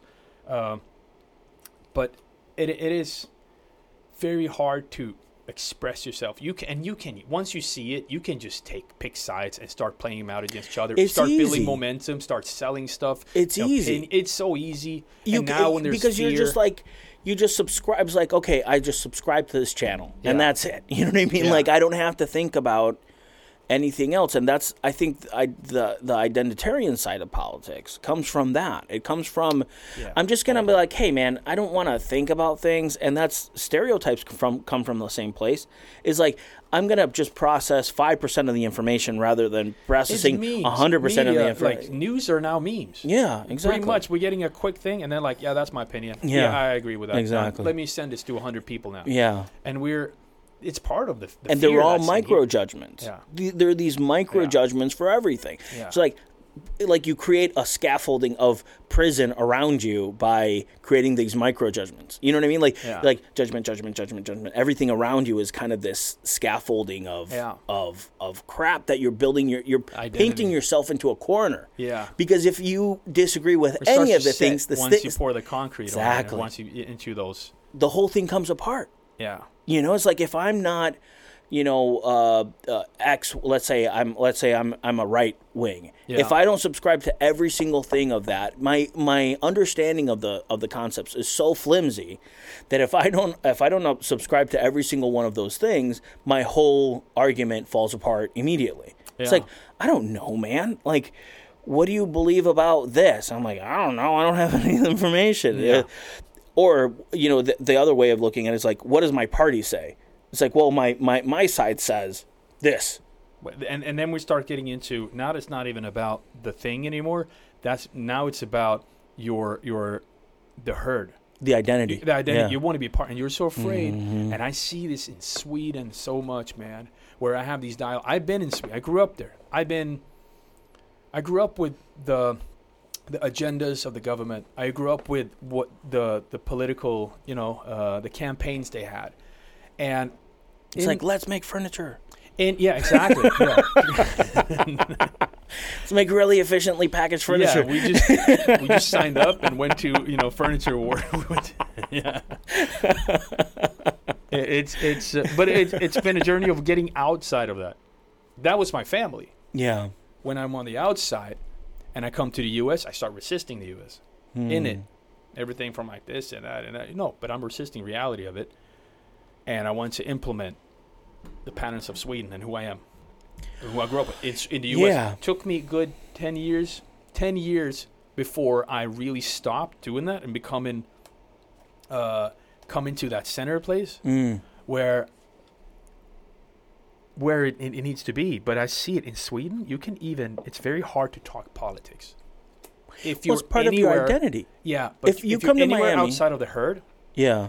It's very difficult because people are. Yeah, it's very hard. My wife was there, and she started discussing some things on the wrong side of the spectrum of what is the general social democratic rule or ideas, or the utopia of how it should be. When you're discussing stuff how it is, you can get a big dissonance, and you see the dissonance, the cognitive dissonance between how things is and how it's supposed to be. That's one thing, because people like to believe they're living in what's just because there's their values and what they have. Yeah, but it's not like this. Yeah, but we're not going to do that because but it's not like you can't almost like feel you're hitting a wall, and you're not even allowed to discuss it, because by discussing it you're almost like invoking it, because it's a religion. There's atheism is because people and also is the rule over there. If your identity is tied to your beliefs, you're screwed. Because as soon as you come to a place that you start hitting against some of those beliefs of your identity, it affects the whole system. Yeah, right. You're shaking the whole. What are you doing? Stop shaking. I'm a Republican. Let's say I'm not a Republican, but let's say I'm a Republican. Yeah. And you come against one of my ideas. Yeah. My whole identity is that I'm a Republican. It's like being like part of a sports team. It's like, oh, your quarterback sucks. It's like you're like, I'm a huge fan of this, and so there's a value structure that comes in with the belief of I'm Swedish or I'm American or I'm whatever. And they're like, oh, there's a tribal identity in this thing. And no, who are you? I don't care. You could be from the moon, man. Like, who are you? It's like, oh, well, I've never been asked that question before, because my identity structure has always depended on some other resource that gives me my values. That's part of why people feel so threatened. And what I think is why people feel so threatened about, I'm scratching the surface of your identity, and you and your identity and your subscription are one and the same. So I start hitting one of those things, and the whole thing will crumble. Yeah, that's why people are so radical about whatever their beliefs are. Yeah, that's why it's so dangerous. It is. It is. Yeah. Like being a communist or being a socialist or being a fascist or being whatever those things are. It's like that's why you can take those herds to commit the biggest atrocities on the planet. Yeah. It's terrifying. It is, man. That is terrifying. It's terrifying when you see people close to you. It's terrifying when you are, well, that it's terrifying to see when you see a lot of people around you that are not. And I think that's happened when you start realizing. This was happening when I was fairly young, 20s, 30s maybe. Yeah, so I'm still maybe around 30s really started to like, wow, I really need to start be aware of who is aware around me. Yeah. Because I can easily slip into these things constantly for different reasons and miss the whole like opportunity of finding that center and constantly like so I think there's a lot of people out there that are very centered and they believe in this and they just want this implemented on society around them, the acceptance part, the growing part, the reality part, all these kind of balance things. It's not just like everybody's here. No, it's the balance is you actually take science in, you take the left in, the right in, you take, religion and you that take would be rational. So you have that would be a rational party, way of right? doing things, yeah. And the rational method, which is like, but it's not like it's a new thing, but we're like, why are we being so unrational about it? Because emotions are involved. I think it's because we're stuck in patterns. Be involved. Right. I think it's because we're stuck in patterns. Yeah. It's because if you're a victim, you have to find perpetrators. Does that make sense? Yeah. If your identity, otherwise you're not. And exactly. You have called yourself out on. So if I'm a victim, let's say I'm a victim. I'm I don't know. I'm a victim of some capacity, right? Yeah.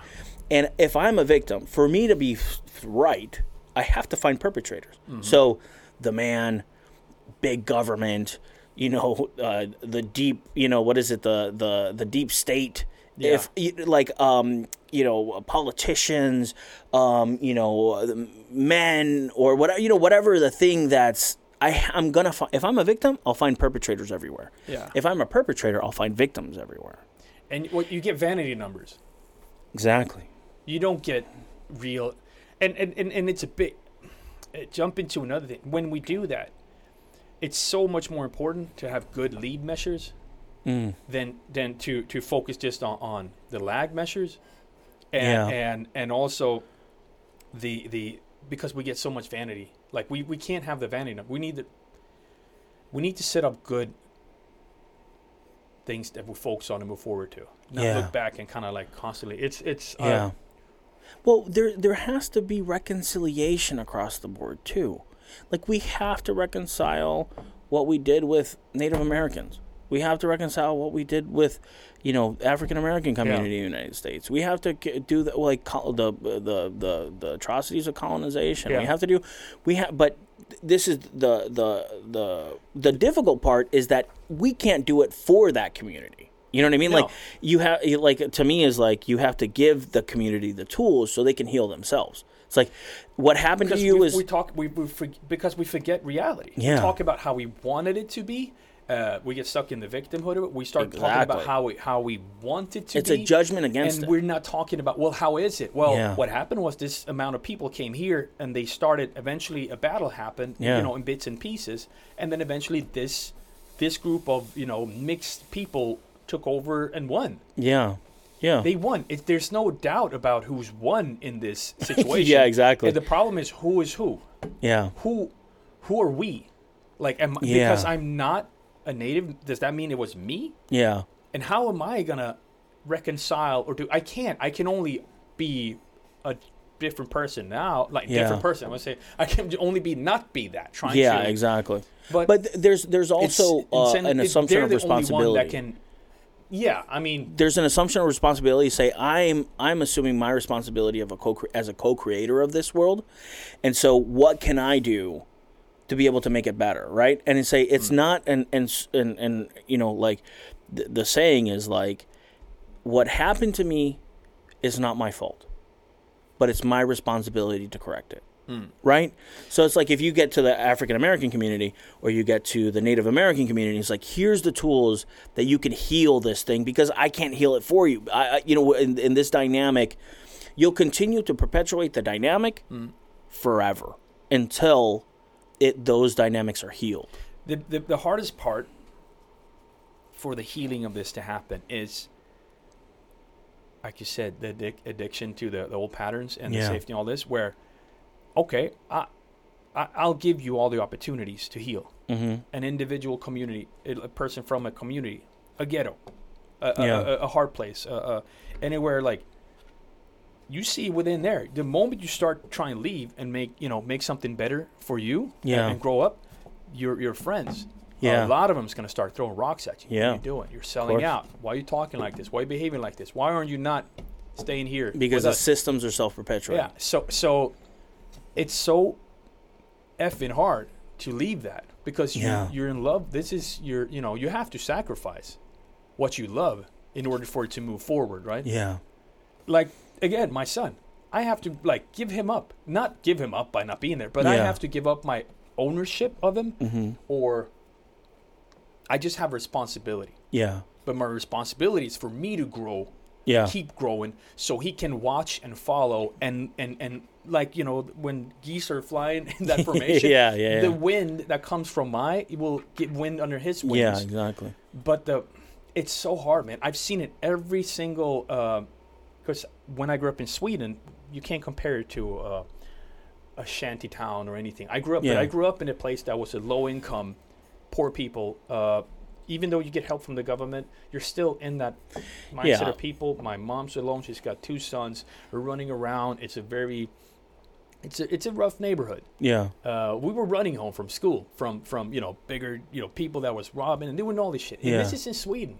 We have a tight amount of organized crime because it is very vulnerable as well. Really? So people look at it. Oh, that's beautiful. Yeah, it's beautiful if you live in a middle, upper class. Yeah. You have those safer places. It's beautiful and it's very postcard. But the reality is, it's not all those things. And then the moment you try and go through those different, I'm going to go from here to here, you have to leave that behind. It's hard, man. It's a lonely journey. You're not going to have everybody follow you. Of course. It's most likely it's not like, come on, guys, let's prosper. It's by the individuals that go through it, and then the system changes. So your mind becomes the ghetto. Exactly. Well, you're fulfilling your patterns. Even if, and people will say, well, you have easier to done it. Yeah, okay, fine. That's relative.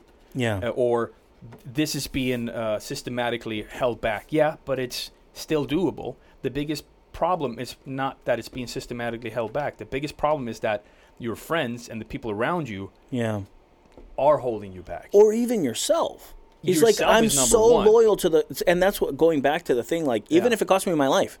It's like, even if it costs me my life, joining a gang, going to prison, doing all this stuff, I'm so loyal to my system. Into death, into the patterns, or up and to elevate that exactly, or into the ground and into death. And joining a gang, I would say, it's kind of like it's the same way. Thing. Like, I'm gonna follow my spouse, or this is my new family system, or this is my new system. Yeah. So instead of the most, because it's not a lonely system. It's not, but the system protects itself. If you look at it, what are the rules of the system? Is that it protects itself. It wants to belong. Everybody wants to belong to a system, and that if it costs you, even if it costs you your life to fulfill the loyalty in the system, you'll do that. Mm-hmm. And so if you put those, let's say these are the rules of the, morphic resonance game, that everybody's participating in it, whether they know it or not, right? These are the rules of it. Yeah. And so if you put those things and you apply that same kind of vision or rules to all things, you're like, of course there's people that are going to murder each other. Of course there's people that are going to die in, difficult situations. Yeah. Of course there's going to be victims and perpetrators, until you recognize that you're part of the pattern. Then you can outgrow it and say, thank you for showing me where I needed to grow. I'm no longer going to participate in this thing. And if if enough people on the planet do that, we'll get to another level of not level of consciousness. Just we'll just continue to make this place better, man. We will be at a better state to serve each other. Yeah.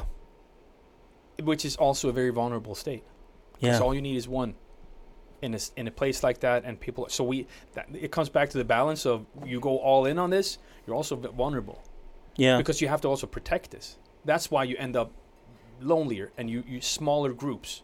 kind of where you're building a company that you want the right culture in. You're very particular about how you hire, who you accept in your life after you have these experiences, because you're very protective of the infections. Dude, and I'll tell you this. Implications you can have, Since I started doing the organizational side, it's like once you outgrow the patterns, the people that are not on board with that fall to the wayside. Yeah. They just, it's like, it's not even something you have to do, which is crazy to me. It's like you say, let's say, you think about the people that have exited your life since you started on this journey. You're like, oh, yeah. You know, like it's the same thing with a company. So once I've used organizational constellations in my companies. And once I start doing that, like the things that don't, they start falling off. It's like barnacles falling off of a ship. You know, they just, those patterns that no longer serve you, that were there, because it's all about serving each other's patterns, especially in an organization. It's like in my organization, let's say you're the, COO of the company, I'm the CEO of the company. I'm fulfilling something in your pattern and you're fulfilling something in my pattern. And same thing with everybody in the kind of ownership executive team. Everybody's fulfilling a pattern in each other's thing. Once you start organizing and cleaning it and making, the things go away, those patterns that no longer serve you go away, things start falling off. 100 things. Yeah, and they start falling off. The 3 things. Exactly. Things just like bad, non-productive dynamics start falling off. And people that are not on board with that, or are personally loyal to their own system that's non-productive, will go away. They'll bounce exit. off. Your clarity and your intent becomes an immune system. Exactly. And you don't have to, because your intentions are so clear, and the stronger and clearer your intentions and your purpose and your resistance not there, the heart, they can't stick and it can't. They don't get. They're like, this thing no longer serves me. Yeah. It never serves my purpose. No. Of whatever system or whatever disorder they have in their system. It's like, I can't take this over and make more and more of myself. There's no longer a receptor to it. Yeah. Exactly. It's like the receptor is turned off. So it's like they just float away and are no longer participating in the thing. That's why you see companies that are, that's why companies have like an essence, like, oh, that's a good company. You think of a company. Oh yeah. It's like that company's and good. Not just because it's in their brand book or core, value. Exactly. It's really like, no, they seem genuinely happy. Exactly. Like people from the top to the bottom. And if the top is happy, and you see that person, it's going to trickle down. Not only that, if the top works on their shit. That's it. Like that's the thing. Like to me is like the biggest liability on the planet is not working on your shit. And it goes back to that kind of core concept. It's like, listen, man, if you're the president of a country and you're not working on your shit, and like, you're having affairs or doing stuff that's scandalous, and like that's all taking away from your full potential. It's like that's all taking away from your maximum productivity and your full potential of who you can become. Like, let's say, what's the biggest, like, if you, in a government, right? If a foreign government wants to intervene in that government, what do? They're, like, looking for guys that have, or women that have extramarital affairs. They're looking for scandalous information. They're looking for all this stuff that you can, all your vulnerabilities come from these patterns that you're not supposed to be in, If you're systemically saying our first rule of order is work on your shit, you start closing up those things, right? You start saying, because you're attacking others, and you're trying to affect other system doing that. You're not focusing on, when you focus on yourself and just you don't have to do that. Exactly. But when you're insecure about your own system, yes, I agree. Then you're just It's quite spectacular, and it's so important to come back to it all the time. I saw it in a way when you travel between the hemispheres and you don't set up self-correcting systems or have clarity in what it is, it just falls apart. It gets moldy, it gets rusty, it just becomes ruined, or something else comes in and destroys it. The lack of attention to it eventually, or the lack of putting up systems in. Let's say I'm in the creative atmosphere. And I saw this clear as night and day. I'm in the creative atmosphere, and I know, okay, I gotta go. That's enough. I gotta go into the productive, the the structural, because I need things to work and grow, and I got to make money, I got to do this, blah, blah, blah, all that stuff. So then you leave that, and you go in here, you get a job, cut your hair, you do all that stuff, and this world is just withering. It's withering. Yeah. You know, the other hemisphere of you, that muscle is withering. It's not as strong. So you pick up a guitar. You're like, you don't do it because you're not. Yeah. It's like picking up, starting lifting heavy in, and you see that world wither, and then you go in here and feel like something's missing. Man, I remember that. That was good. And then you go back. You're like, but it's not like this anymore. Everything's burnt. What is it going? The buildings are rusty. Everything this is not what I remember. Yeah. Now you got to go back to maintenance again. Now fix it up. Yeah. And then you're in there, and after a while, you put so much time and effort into it. Yeah, but I got to go make money again. I got to go get structure and order and everything. And then you leave it. And so we keep doing that back and forth. Yeah. And the same thing with the systems. We leave the systems after a while. They just start crumbling. Because maybe when they're not working, or, we just go back to the other thing because we feel safer there. But then it's not. So we start running back and forth until you build up this empire. Have you been doing that less?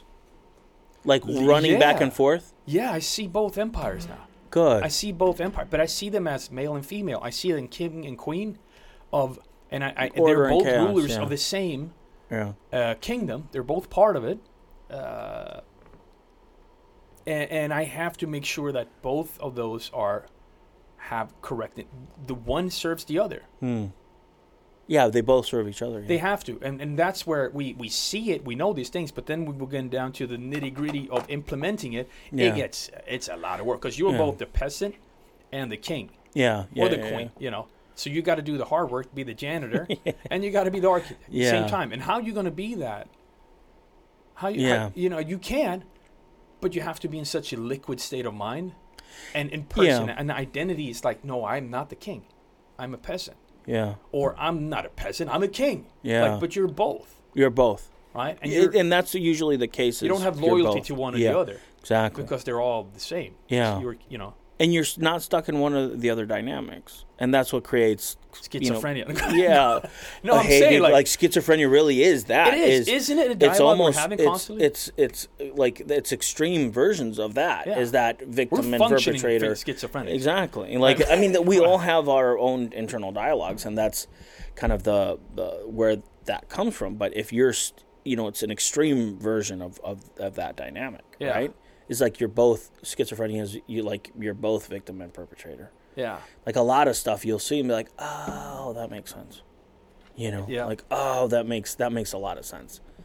That you're both in extremes. You know what I mean? Yeah. Like you can be both in harmony. Mm-hmm. Like that yin and yang. Because the circle, when they're extreme, if you're in a linear mode, left and right. They You're go extreme apart. When they're circular mode, they go very, very close. They work together. You have to go to the extreme like to get to the back. Yeah. Yeah, and dude, that's what you saw in your workshop is both. It's circular. Like both is like this. They're both part of this. We creation. made a linear circular there.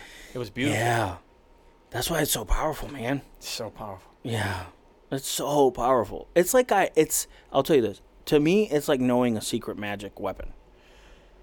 Because you can implement that tool on micro levels. Dude, it's incredible. And it has macro implemented, It has macro implications. Yeah. It's almost like saying, why does, I've come across people in my life where you're like, that dude just has it. Like everything falls in place with them, and then another person you're like, dude, that guy's awesome, but it's a disaster. You know what I mean? Like why, what's the difference between those things? Yeah. And to me, and coming to this understanding is that some people have discipline. They have a pattern that promotes those things, but may lack in other things. Or some people's some people maybe. I spoke for my. It just. But like some people's parents were, had it together, man. And like mine sure didn't. Yeah. It's like they now they do. Now they've worked a lot on their stuff and doing this stuff. But I already got the download of my operating system that had some bugs in it. And thank God that they, especially my mom and my dad, they both done a lot of work. And I'm like, dude, I have. And you see it in my family. It's like I have great kids. I'm happily married, man. Like I have a good life. I'm working towards some things. I'm trying to do do what I can with what I have, and I have a good life. And it's all because the system has continued to heal. Yeah. You know? Yeah. Wow. The small little things, when implementing it and knowing that, and then when they click, whenever it might be smallest things, and they have it's just amazing. I remember I was 18, and after X amount of, so about 4, I lost contact. I didn't have contact with my father, and at about, and that that's a very, very important time. You're aware, you're conscious. Your first memories are like 3, 4 somewhere around there. And now, where's that guy? Where is he? Where's discipline? Where's order? It's not there. I got love. Where's got love, direction? So much love and abundance. My mother, she's amazing. She loves me so much, but she couldn't discipline me. I think the toughest she got, she threw a bucket at me, a plastic bucket, when I was sitting on the bathroom, and I was laughing. I was so arrogant in that sense, where I owe her so much. But it was me acting out, right? Yeah, of because course. of the lack of it. And then by the time, and I go through all these things, I get with the wrong crowd. I look for this order everywhere, and they're all they get worse and worse, and it ends up in being in gangs and criminal activities, and trying to make it tougher, and like, I don't need this. And at 18, I have a breakdown, and I get my first panic attack. Really? At 18, and I have no idea what it is. This is 1998. Wow. And I had my first full-blown kick-in-the-face panic attack, and I'm walking through school, and everything crumbles. I don't know what it is. I'm angry. I think I'm confident. Yeah. Because this mask, I have so many masks on, and I think I'm the badass. I'm loud. I'm obnoxious. I'm fucking, I'm confident. I just go out and say what I want, and I don't care. I'm a rebel. And it just makes me it takes me to a child state. I become 4 years old again. Really? Bam. I go back home, and I stay indoors for a year. 1 year. Oh, my God. Because I don't know what it is. My mother doesn't know what it is. I walk small circles around the house where we live, the apartment. I go outside with her. I don't go alone. I'm a child. I go circles. Man, I tear up when I think about it, how it traumatized me. But I was already traumatized. But how it came back so hard because I didn't deal with it. Or I didn't know what it was. So I make these circles, and I think everybody's looking at me. I think I'm going crazy. Every day I'm dying. I wake up believing I'm dying. There's about a second or two where I think, because I'm not in the loop yet. I'm not aware of the situation. Yeah, in that of little the pattern, daze. yeah. In that little daze, I'm like, and then, I forgot. I have panic attacks. And it takes about 2 seconds where I got a little air to get me through the day. But then through the whole day, I sit next to the couch. I'm sitting on the ground. I'm in my room. I'm watching through a needle, like a little hole. That's how I watch TV, and how I kind of it's a blur. The whole year is a blur. About 6 months in is where I have somebody tell me what it is. 1998. I don't know how big it was, how panic attacks and all this. Internet hasn't really, made this artificial ADHD and anxiety yet, but it's still there. A lot of people had it. Somebody said, dude, you have a panic attack. And he's about 5, 7 years older. And he tell you a panic attack because you feel like you're walking on clouds, right? I'm like, fucking it. That's it. That's it. What is that? What's going on? And so I now start to see what it is. I didn't know I was in the pattern. I was just in absolute terror mode. So after 6 months, I start seeing, okay, there's a pattern to it. I'm not just crazy. I haven't just fallen apart. There's something that's happened. I start looking at the pattern more and more. And eventually, my mom wants me to go see somebody. They're, a psychologist. Yeah. I need help. Yeah, of course. I'm stuck in a loop. It's a syndrome at this point. It's not an incident. It's everyday anxiety syndrome. So it's so high anxiety that you're paralyzed from operating. Completely. 18 years old, can't operate, can't go outside, can't do anything. And then I start going to the psychologist. The moment, and it's so obvious now, but the moment the psychologist, and this is about after a year, that I'm like, it's 6 months, I started realizing it took me maybe 3-4 months before I actually started going to the psychologist and get the time and everything. And I start getting medication too, to kind of like ease down. Hey, you're tense all the time. You're in this mode. You got to get it done. You're in flight mode. Yeah, flight mode. We got to like give you something to bring, of course, to get the chemicals mitigate balanced. the situation. Yeah. You're not going to get happy. You're just not going to go in terror mode every day. Yeah. And the moment she started talking about my father, something light up. Yeah. But I didn't like. But the moment she got me to admit, kind of like an alcoholic. Yeah. Boom. First movement. I felt better. Wow. The really big one was when she got me to not just believe it, but say it for the sake of like, I have nothing to lose. That's what I have nothing to lose because I'm dead. I'm dead. She's like, could you forgive your father? Would you forgive him? Like, and she started telling it, and then I started, I didn't know, fucking forget. But then I'm at the point where I'm like, I might as well forgive him. It's kind of like I'm accepting Jesus into my life. I'm at the bottom. It's like a forgiveness is cathartic what I'm moment. Yeah, it's a cathartic, and I do it. I'm doing. I forgive him. I forgive him. 18 years old. Boom, big movement. The panic and all that thing starts going, and it's the longest wave I've had. It's the longest amount of air I've gotten in that whole time, and I get like a mix of panic attack. Yeah, I mean, I felt it. I feel. I felt the. Yeah, it's huge. And the power of that forgiveness, understanding that, was just breathtaking. And I start working on it, and then together I do cognitive therapy. Okay. With medication. Yeah. That takes about 6 months before I am in a state of like, I'm back.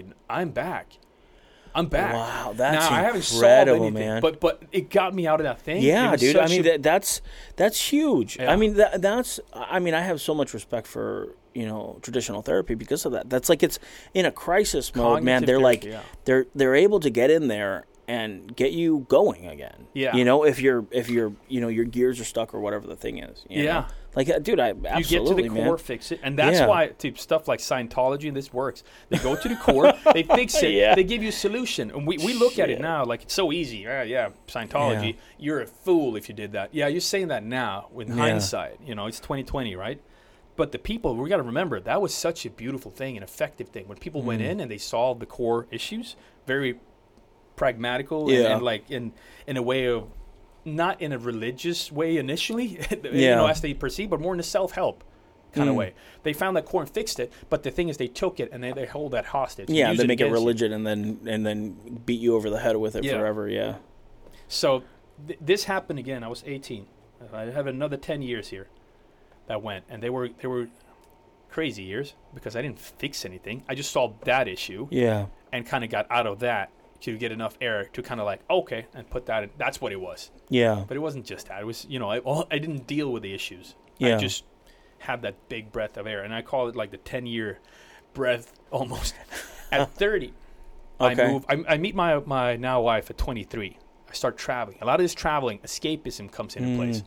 I'm doing these things. I'm moving around. So I'm happy in this place. We're just doing things. We're traveling. We're seeing the world. We're living the life. I'm doing, I'm playing music and doing everything I love. Just not thinking about the past, because I'm so happy I survived death.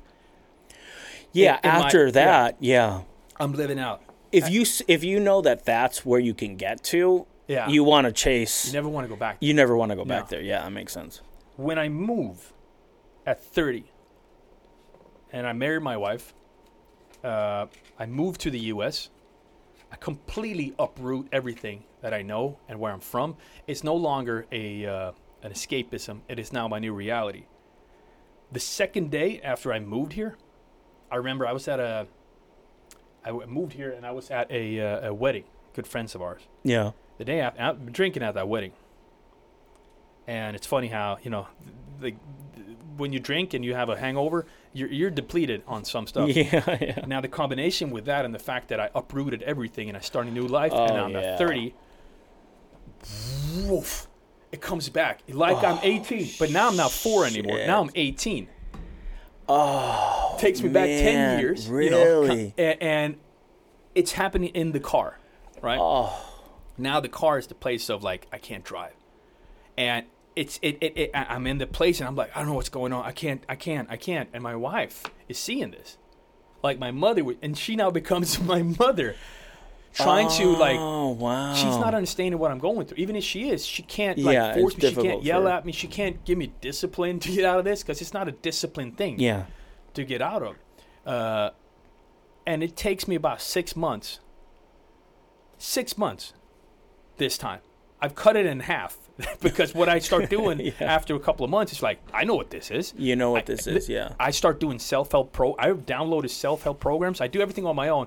I don't want to go back on meds. I fucking hate meds. Yeah. I hate those things. I don't like mind altering or anything. I don't, you get paranoid and you want to be in control. You're already not in control. So I mean, it takes you out of a crisis situation, but long term, it seems like not a great strategy. It definitely isn't.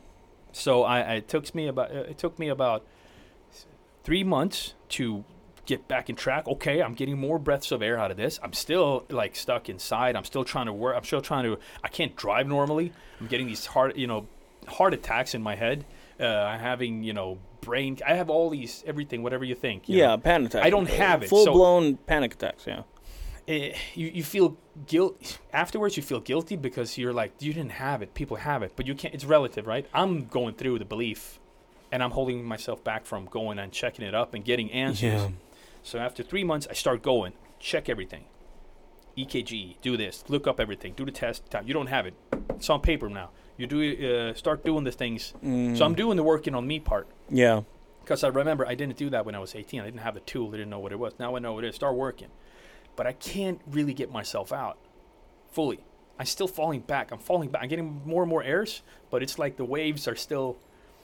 So I need to fix the waves. That's when I say, okay, fuck it, man. Let me get back on that. I ate that specific. So I told him, well, I took this medication for so many months, and this is what we did, and it worked. I get back on the medication. I go back on cognitive therapy. Okay. And I get better. I get better. And at 6 months, I'm back. Oh, God. So I halved it, right? Yeah. That then turned into another 10 years of, fucking great party, go crazy, everything, just wow, living life and doing all this. Now, when I had my boy, came the new one. Yeah. There was I knew it was coming. Okay. And I let it go before. I'm like, okay, so whatever. What we're going to have. We're going to have a midlife crisis. What are we going to have? We're going to have anxiety for my boy. But you know what? I now have set up. I started working at 30 with all this self-improvement. Yeah. That at this point, I know I'm going to get something because it's such a drastic change, or it's going to affect my psyche and how I am and how I feel. But I know that I got systems now in place. You have a lot more tools, yeah. Tools are there. Business is there. Everything is right there. I'm not going to drop any of them. I might have this fear, this underlying. It turned into this now. It's been about a year of underlying melancholy. Not devastating. But it's there, and I feel it. Like, I know who you are. I know there. I feel you. I sense you. You were there before, and you were a big dragon. You were a demon. You were a Satan. You were the devil. Now it's like... Now you're underlying, and you're there. Because my systems and the place I've come to now can handle that. Oh, wow. It's a little sad. You feel it as a little bit of sadness. Yeah. Not full-blown panic. And at now is where I'm feeling those moments. I'm coming out of it because I'm more and more letting go of that. But the amount of help, the insight, the clarity, the systems and all these things have, if I now can help somebody who is, my son who is 10 years old, who is if I can help somebody with my son, I just know I need to be there. Yeah. I need to be there at least 10 to 15, Then he's going to, whatever. I need to be there, consciously be there and kind of show him these are the things. I mean, the additional step that you could take is do a workshop on that. Yes. Is to say, from my understanding, a panic attack is like an alert system, right? It's like, wah, like look at this stuff. It's just flight. There's no fight. It's just flight. Yeah. So it's like, okay, there's something you have to look at. The resistance is to fight in that. Exactly. Yeah. So it's like, hey, there's something you have to look at. Your body's saying, hey, there's something that you have to look at. I don't want to look at death. Exactly. I want to keep my back to death. So the step now might be, now that you're in a place that you're observing it, is to say, okay, now that I'm going to observe it, now I'm in a safe enough place that I can observe it.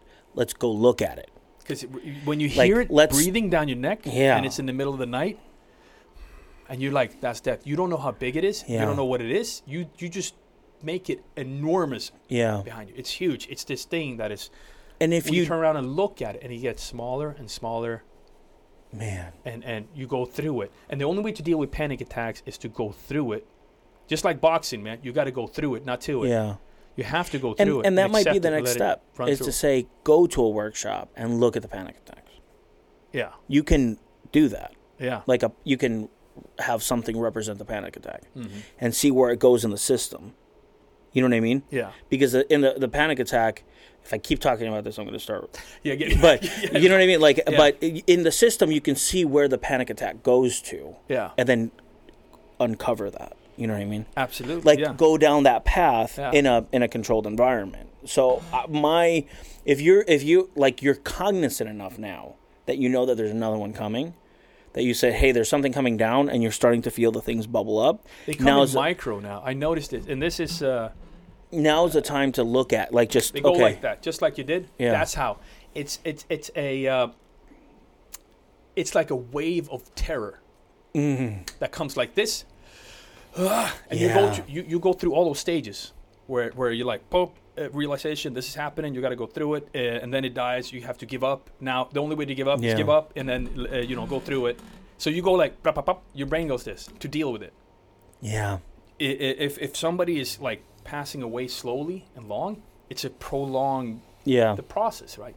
But in this is like, I can imagine you get a bit jaded to it, like you work at a hospital where people are dying all the time, or you're in war, whatever it may be, not to compare, but they get panic attacks too, but they get so used to it, and they get like, there's so many people dying around them that they have to, they just have to deal with it quickly, fast, and move on, work, because there's people still living.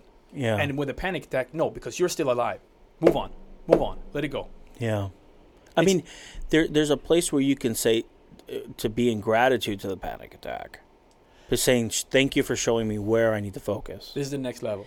That's the next level. It's to say, thank you, panic attack, for showing me where I need to focus my attention to resolve these issues. Mm-hmm. Like, yeah, that's the place. Because right now, I'm setting out microfires. Because that's the panic attack is saying, it's like a big neon arrow sign saying, look this way. Yeah. And then now that you're in a safer place, like you're more structurally in a safer place, you can say, okay, now it's time to do this. Because you're already going through that process. You're already saying, something's coming up. There's something that's coming down the road. I can foresee it. Before it happens, let's do that. And dude, that's not, how do you say, not let it be a self-fulfilling prophecy. Exactly. But accepting it, diffusing it, and let it run through. Resolving. Pass its course. Just say you'll grow out of the pattern of the panic attack and say, this no longer serves me. Thank you so much for showing me where I needed to focus, but this no longer serves me. Isn't this virus a panic attack on society? Kind of. That's kind of the whole point. Right. And there's two ways that you can see it. It's saying, thank you for showing me where I can focus. Thank you for putting a pause button on everything. Or you can look at it like, fuck. Resist. Oh, the more you resist, the bigger it's going to. It's going to affect. And I think Sweden is doing this approach. And I can't say I'm just yay or nay for both. It's very hard. I'm not saying you should just do herd immunity. Herd immunity. Or you should just lock everybody in. Or, no, if we lock everybody in, we're killing society. And find economy and everything. If we lock only the old people in, this is, what do we do then for them? We need to present, technological solutions. There should be cams and videos, and they should have super easy ways to, and we should make that effort. Yeah. As younger, stronger, we should make that effort to make them not feel like they're shut in, and we're saving you. No, but it's convenient to not go and see grandma for, so-and-so for many people.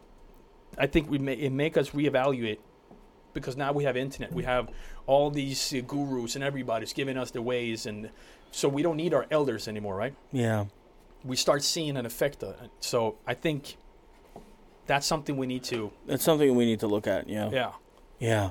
I mean, that to me is, but I can say this because I'm in a decent place. It's not like I'm, I go back to the feeling like wait staff and people that work at restaurants and stuff. Like, I can say this because I have, I have a decent life, you know what I mean? Like I have a, I don't have it too bad, you know what I mean? Like I can say that I'm like, thank you, virus, for, like showing me where I can grow and doing all that stuff. Like I really am unfortunately in a place of gratitude to say, thank you for giving me some space and a pause button to focus on the things that I want to focus on. Yeah. And, kind of reevaluate everything, like a controlled burn of everything. Yeah. But I'm also in a very specific place where I can do that. I'm not. Yeah. I can't. If you have money, you're in crisis mode. It's a pause play. Yeah. Yeah. You're in crisis mode. It's just the money part is so big. That's tough. Yeah. That's really tough. That's what I feel. I just feel horrible about it. And panic. I have that panic when like I have that anxiety when you run a business on your own and you're a freelancer. Yeah. You can't pay the bills at the end of the month. Dude. And then the next month maybe, and then you borrow money, and then you do this. You have that panic month to month where you get used to it. The same way of dealing with. So now in this high risk situation where I've dealt with that panic, self-inflicted by my own, not realizing, seeing the patterns of myself, so I can prepare myself for growth and for to be safe in these kind of situations. How much it took me 20 years, to be able to resolve it. Yeah, and get to a place where I could now deal with an attack like this on society, like a virus. Yeah. Like, and they're sending out so many. I see it, man. All the gurus, everybody, and they add, just do this and you start making money. This is how you're going to get through. This is how it's not that fucking easy. No, man. They're going to start there. Yeah, but we're talking about maybe they're not going to just flip it and work it and start making money. We're talking about that drives me crazy. The get rich quick thing. Like, dude, like, come on, man. Like that's no. Like, it just doesn't work that way. It's like, buy a house and flip it and do this thing. And, like, the real estate market, and you're like, come on, There are opportunities. There's opportunities. Not to say they're not. You can align things in the right, but if you need to have the father or the guide or the mother who guides you. You have those things resolved. Once you have those patterns resolved, you can go exactly, man. Like that, most of those guys have had those things from the get-go. Yeah. Or have those, like those guys that are like super high growth or whatever, like they have those things. They don't have a lack in that department. Oh. They might have lack in other departments, but they don't have a lack in that department. Like the money prosperity department. It's like those guys, and they're like, oh no, super easy because blah, blah, blah, and they, not super easy. Just all you have to do is grind. It's like, no, dude. Yeah. If your pattern is grinding and never making it because you're being loyal to a system that's of poverty. You're never going to get out of that until you look at that system and you heal it. Yeah. I mean, maybe there's people that can do it through different methodologies, through, I don't know, transcendental meditation. Yeah. Or, whatever. Maybe traditional therapy or whatever that gets them to that place. But there has to be some new factor that comes in that changes the pattern for you so you can be able to achieve those things. Yeah. If not, you can't make... and you got to be in the right place to and then seize the opportunities that come. Dude, you know how many opportunities have come across your table as an entrepreneur, man? I know I've had 1,000 opportunities that come across my table. Yeah. And I've either been too dumb, not looking in the right place, not right timing, not right thing to be able to take those opportunities and capitalize on them. Now that I'm into my place of prosperity and looking at my stuff and, dealing with the stuff and my patterns and all this shit, it's like now I see, I see a thing and I'm like, whack! I whack it over the head, and I'm able to execute on something. Mine. Yeah, exactly. Mine. Yeah. Like that. That's how it is, man. Yeah. And it's. I remember I was 26. That was my biggest going into this, where I thought I was an entrepreneur. 26. This is 2006, right? Yeah. And we had an opportunity with this great, concept. There was walls, decals. Like this was in the weird. It's us and a company called Blick, and we're not even aware of each other. Okay. Until we start. I remember you saying something like that. Yeah. Is that the things that go on like stickers that go on the walls? Yeah, they're all doing it now. Yeah. This was started. we got offered, it's called Urban Outfitters. Oh, yeah. Urban Outfitters. Those guys are huge. They want to buy and resell it. Oh, from you guys? Yeah, 26. Yeah. I'm 26. Huge opportunity. I'm being very arrogant about this. I'm just throwing out numbers that are not. We haven't even we got to go to China or we got to do this. We got to do. There's nobody. And the guy I'm with, the partner, he's not even, and he's older, so I'm looking to him for guidance. Yeah. He doesn't know. He doesn't know either. So we're trying to figure it out, but we're not we're not understanding we're living in the moment so much of creating and doing stuff. We're not understanding the huge possibility of this and how it can grow, and we don't have the experience. Yeah. So we end up losing these things. And it was pretty much them offering, we like your branding and it looks cool and we like the designs. We'll just roll with you guys. But then what happened is the moment that we couldn't manage and supply at the low enough cost or be quick enough to adapt to it, you can't put a patent on putting a piece of sticker on the wall. Yeah. We took the decals for cars and put it on walls. We inverted what they were doing. Yeah. And we did for a stencil too, that you kind of paint and spray and then you make it super. But and then after Walmart, everybody starts making everybody their own got stuff. into that. I remember that. 15 years ago. Yeah. That would have been absolutely. That would have been a home run. Yeah. Yeah. But what was it? Yeah. I mean, but what was it that prevented you from hitting that out of the park? And it's like possibly your patterns. Yeah. The patterns 100%. of whatever that was, right? Mm-hmm. And that to me is the majority of things. Us in order to be loyal to our patterns, will do things that make no rational sense. No. Now we see them. Now we have intuition. We have experienced those losses and everything, and we kind of. But you know how it is. We have great ideas all the time. We know what's coming. We visionaries. We see what's coming. We can see how behavior. We analyze. Being an over-analyst, I think, is going to be a job in the future. We're like, I'm over-analyzing this. Good, you're hired. Come on. I need more of you. You process way too much shit than people should. So that's funny. I gotta do a quick thing, and this is something I've held on for so long. I'm I'm going to do something with this idea. I'm not going to do something with this idea. I know this is going to happen anyway. You're just going to give it out to the universe. I'm just going to give it. Anybody who wants to are in the business. These, we got cars, right? Yeah. The cars are turning into cell phones pretty much. Yeah. The information, data, they're all internet connected.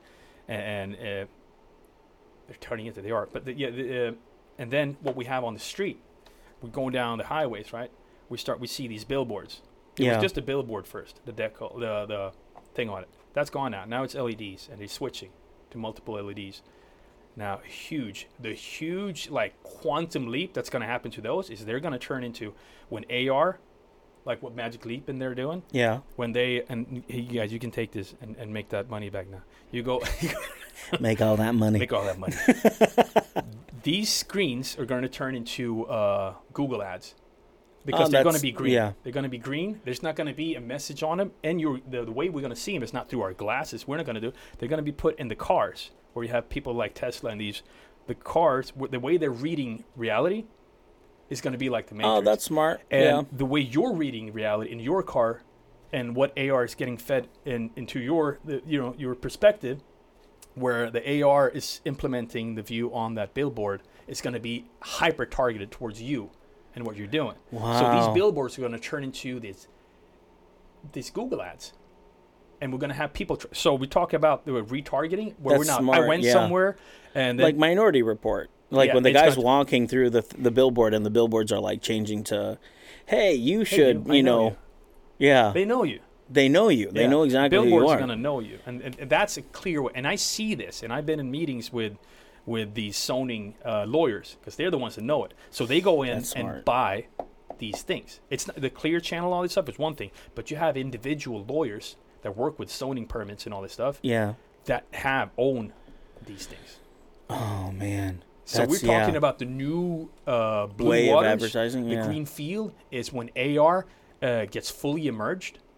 And we're talking because we folks are what? I'm not going to wear those stupid glasses. Yeah. Virtual reality, I don't have time to escape. Virtual reality is escapism. AR is augmented the bonfire. reality. Yeah. Augmented reality is smart. now. Well, I don't want to wear those glasses. They look stupid. Okay. Well, they're not going to look stupid forever. I don't want to put in a contact. And eventually you go like, yeah, but the opportunities are here. But now they implement that into cars. Cell phones used to be this big. Yeah. And now you're walking around with basically a flat screen TV in your pocket. And 5G's coming. And you can't do it without. You can't live without this thing. You can. When 5G comes, you can't opt out. Really? You can throw this phone away. You can go offline. You can do stuff. You can opt out. They can't find you if you just do enough stuff now. When 5G is down, and how are you going to opt out from facial recognition? Yeah, there's no way. How are you going to opt out when you're standing outside of a place? Say, hey, I need a Minority Report. And they hear your voice, yeah. But they also hear, why is he sounding so desperate? Why is he sounding aggressive over here?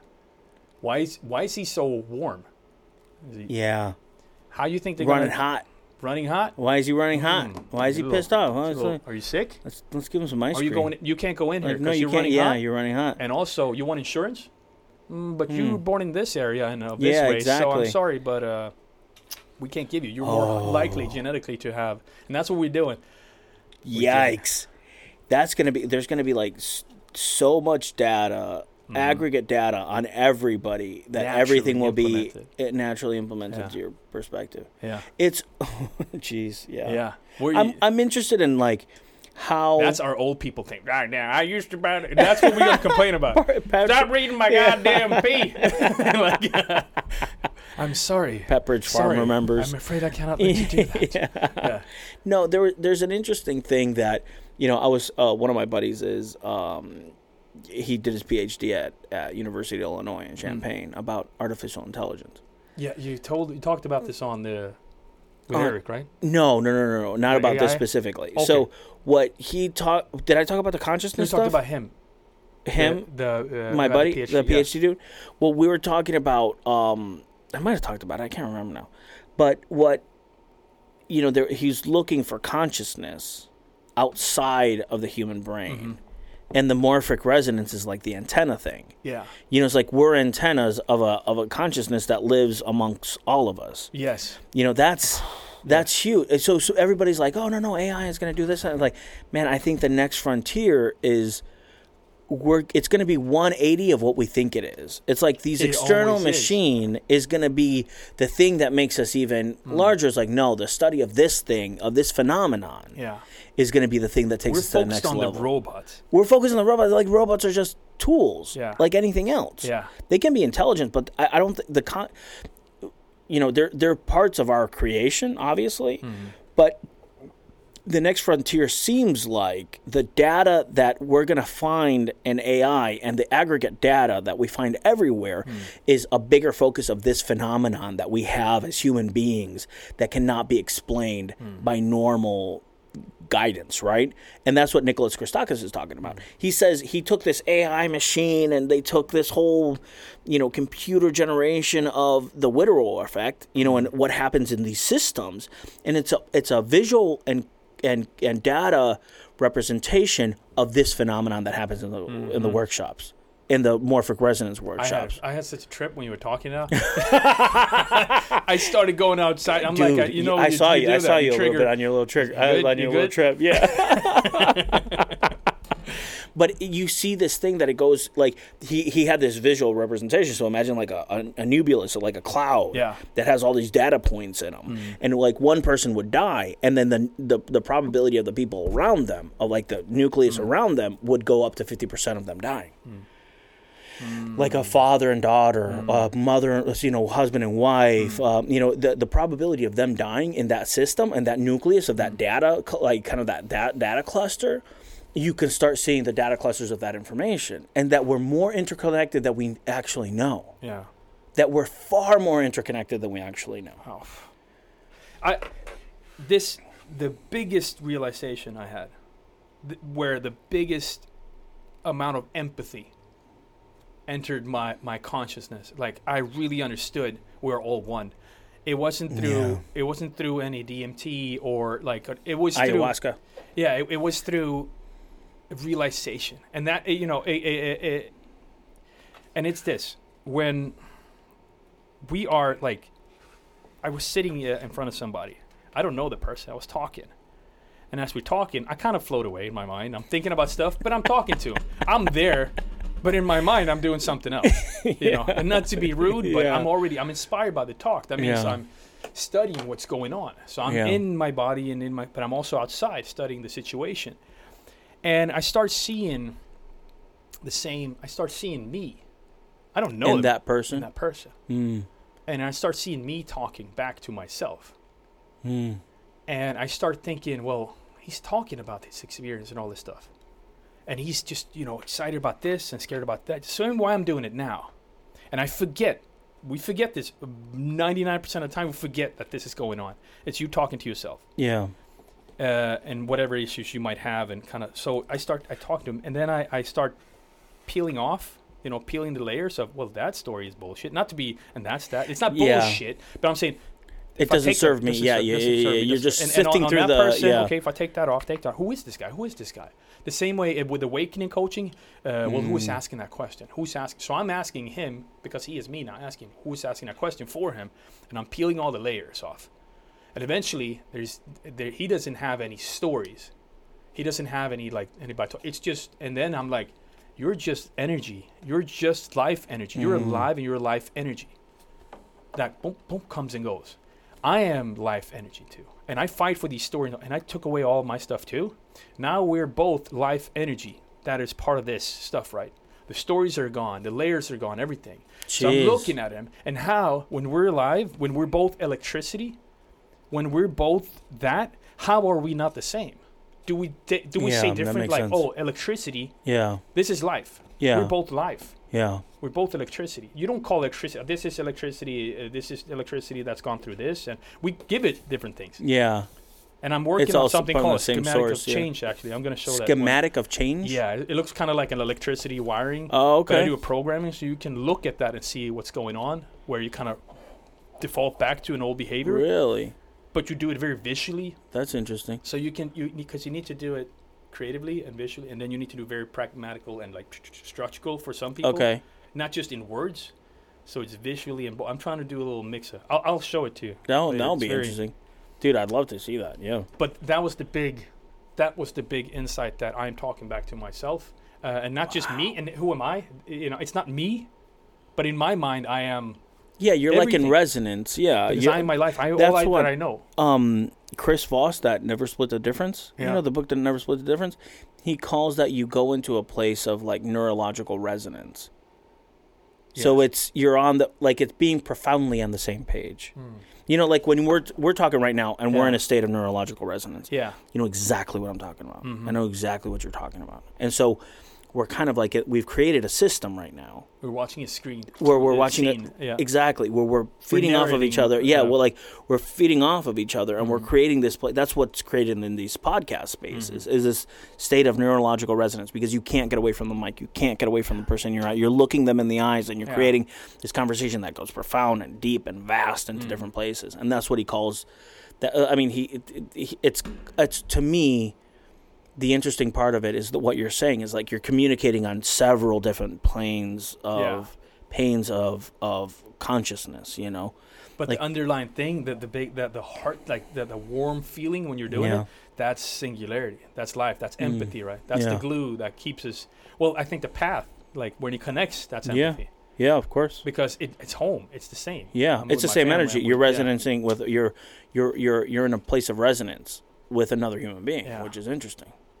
And this is why music is so good, man. Yeah. And podcasting getting popular because not everybody, makes music, everybody can talk and have ideas and vision, have stories. But with music, you jam, man. Dude. And here's the big it goes to the same place. Yeah. When it goes to the same energy, And I'm going to take back what I said before about... No, you can't take it back. It's already on tape. Okay, you can't do it. I'm going to develop on the thought. You're going to expand. When you play and you watch people and they all sing the same stuff. They sing the same song, and they're all together. They look at each other. In how many places can you have a place where people have empathy and kind of unite with something and know how you feel? Because if I go to a new place, I don't know how you feel. Yeah. I don't know what your intentions are. When you sing and you look at something and you're standing next to each other, it becomes that church. Yeah, you're in resonance. In resonance. You're in a collective resonance, yeah. Now you as a musician or an artist that are performing for them, and you get all of that resonance, you can see it, For them, it's a singular thing. They watch you, but you're watching so much. You're the one getting super high from it. But they're getting high too because they're in it. Yeah. So that synergy was something I didn't care about it before. I destroyed synergy. Oh, yeah? That's how I was, because I was angry at synergy. Yeah. Because synergy was broken by family being broken apart. Now I was trying to break other families apart, other synergies apart. I turned into a virus. I turned into a destroyer instead of a... So now... That's really cool that you can see it from that perspective now and assume the responsibility of it. You know? That's really interesting. Especially when you have, like, when Nick sent out, the last one was in Rolling Stones magazine. That's incredible, man. The stuff I put in there, if I get out and I get into those kind of places, I actually will have I don't have a 100,000 followers on or whatever, but I know the music is influencing people. It's affecting people. I know that with that, and the reason why it resonated, because it was a very strong move for us to finish that and put it together. And we meant every small, minute little detail of it as far as we could, but we knew it wasn't the greatest album. We knew it wasn't going to be the best one. We're now working on the new one, which is going to be the healing album. Oh, okay. Where all of this stuff we're talking about, everything is implemented. Even my kid brother is now working on, and I'm blessed to be working with him on the album artwork. Really? So I've done their artwork for PG Lost. They tour the world. They're a post-rock band. Yeah. I think a lot of people that are listening to this would love listening to them. They call it PG Lost, and they're on Spotify and everywhere. Okay. Instrumental, PG Lost. Yeah. Okay. Beautiful. Tour the world. They have fans. Amazing.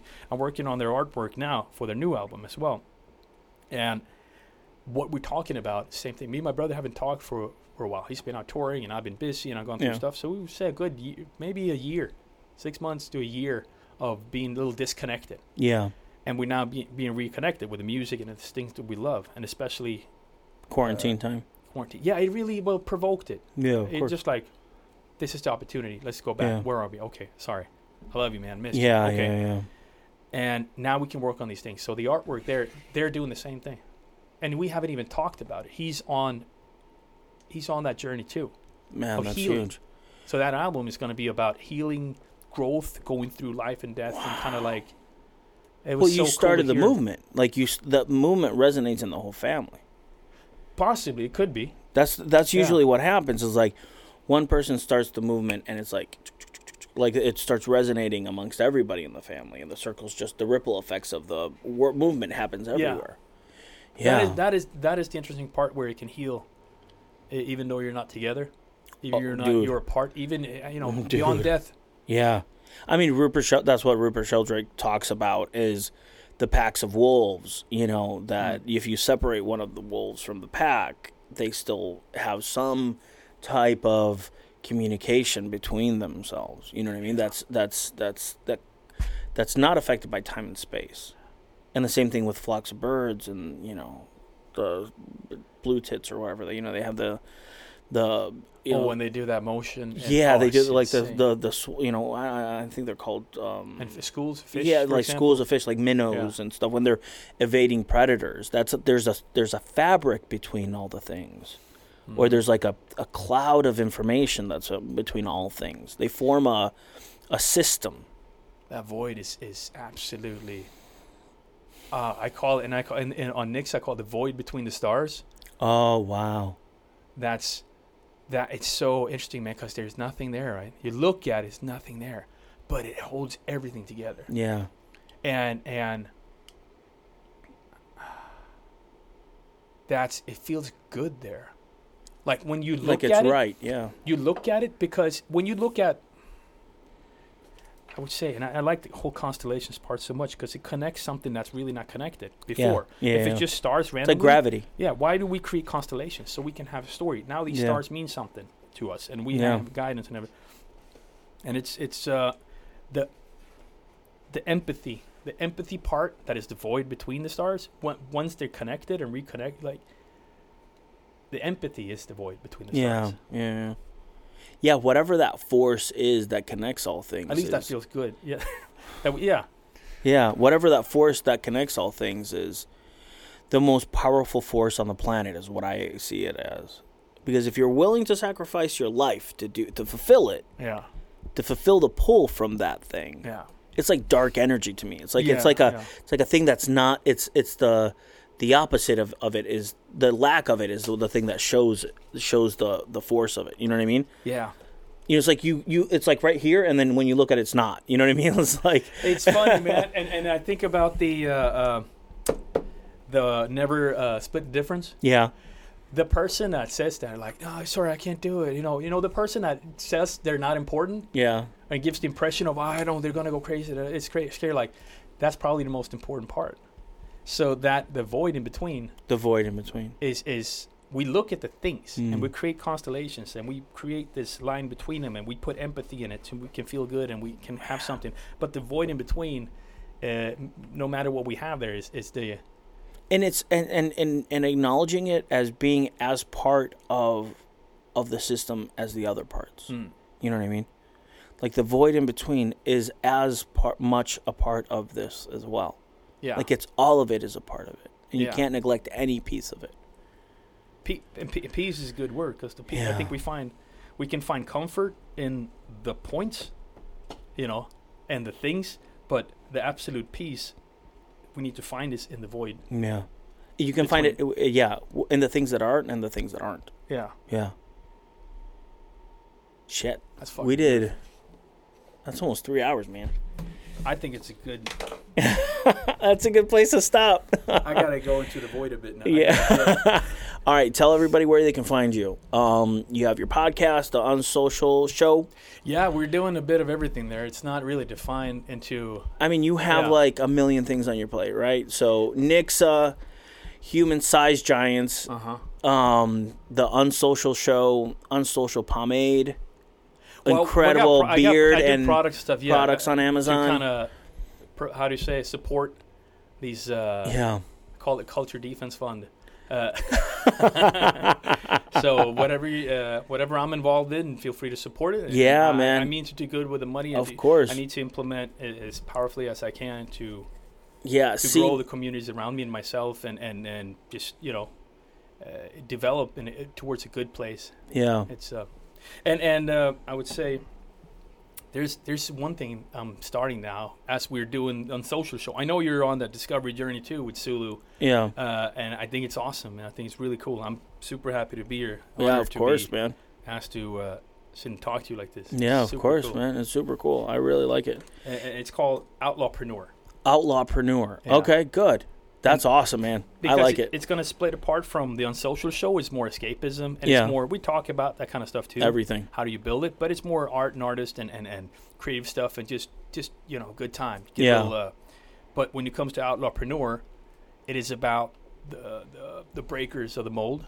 Okay. The people that are, a bit of outsiders. I think freelancers, people that are separating themselves from bad elements. You got to break laws, and especially you got to break your own mindset all the time. You got to break your own belief all the time. Otherwise, you become a prisoner, and then you got to break free. And you need your little band of outlaws to come and break you free. The rebels, the rebels, and they come and break you free. Hey, you're stuck in this mindset. They bust you out of jail. Yeah. So the Outlawpreneur is. It's kind of like a fun, it's got that attitude that we come with, So the grit. One of the thoughts is that the rebels show you what needs attention in the system. Yeah. Yeah. Rebels show you what needs attention in the system. Yeah, and what rebel is resistance, right? Yeah. So whenever you feel that resistance, you got to go with that rebel. That's in your reality right now, and then follow it through, and then you'll find. Yeah, no, that's huge. The fear and you go through it. Yeah. So if you want to be on the show, bookings at ZuluOnePodcast.com is our email. Our website is ZuluOnePodcast.com. Also, if you want to support the show, anchor.fm/Zulu-1ONE/support. That's always a good way that you can support the podcast. If you want to give 99 cents a month, $5 a month, or $10 a month, we'll be happy to take any donations that come in to continue to bring awesome guests like my buddy Val in today to support the podcast. Thank you, everybody. Thanks, Val, for being here, man. This has been awesome. Thank you, brother. All right, cool. See you soon. Bye.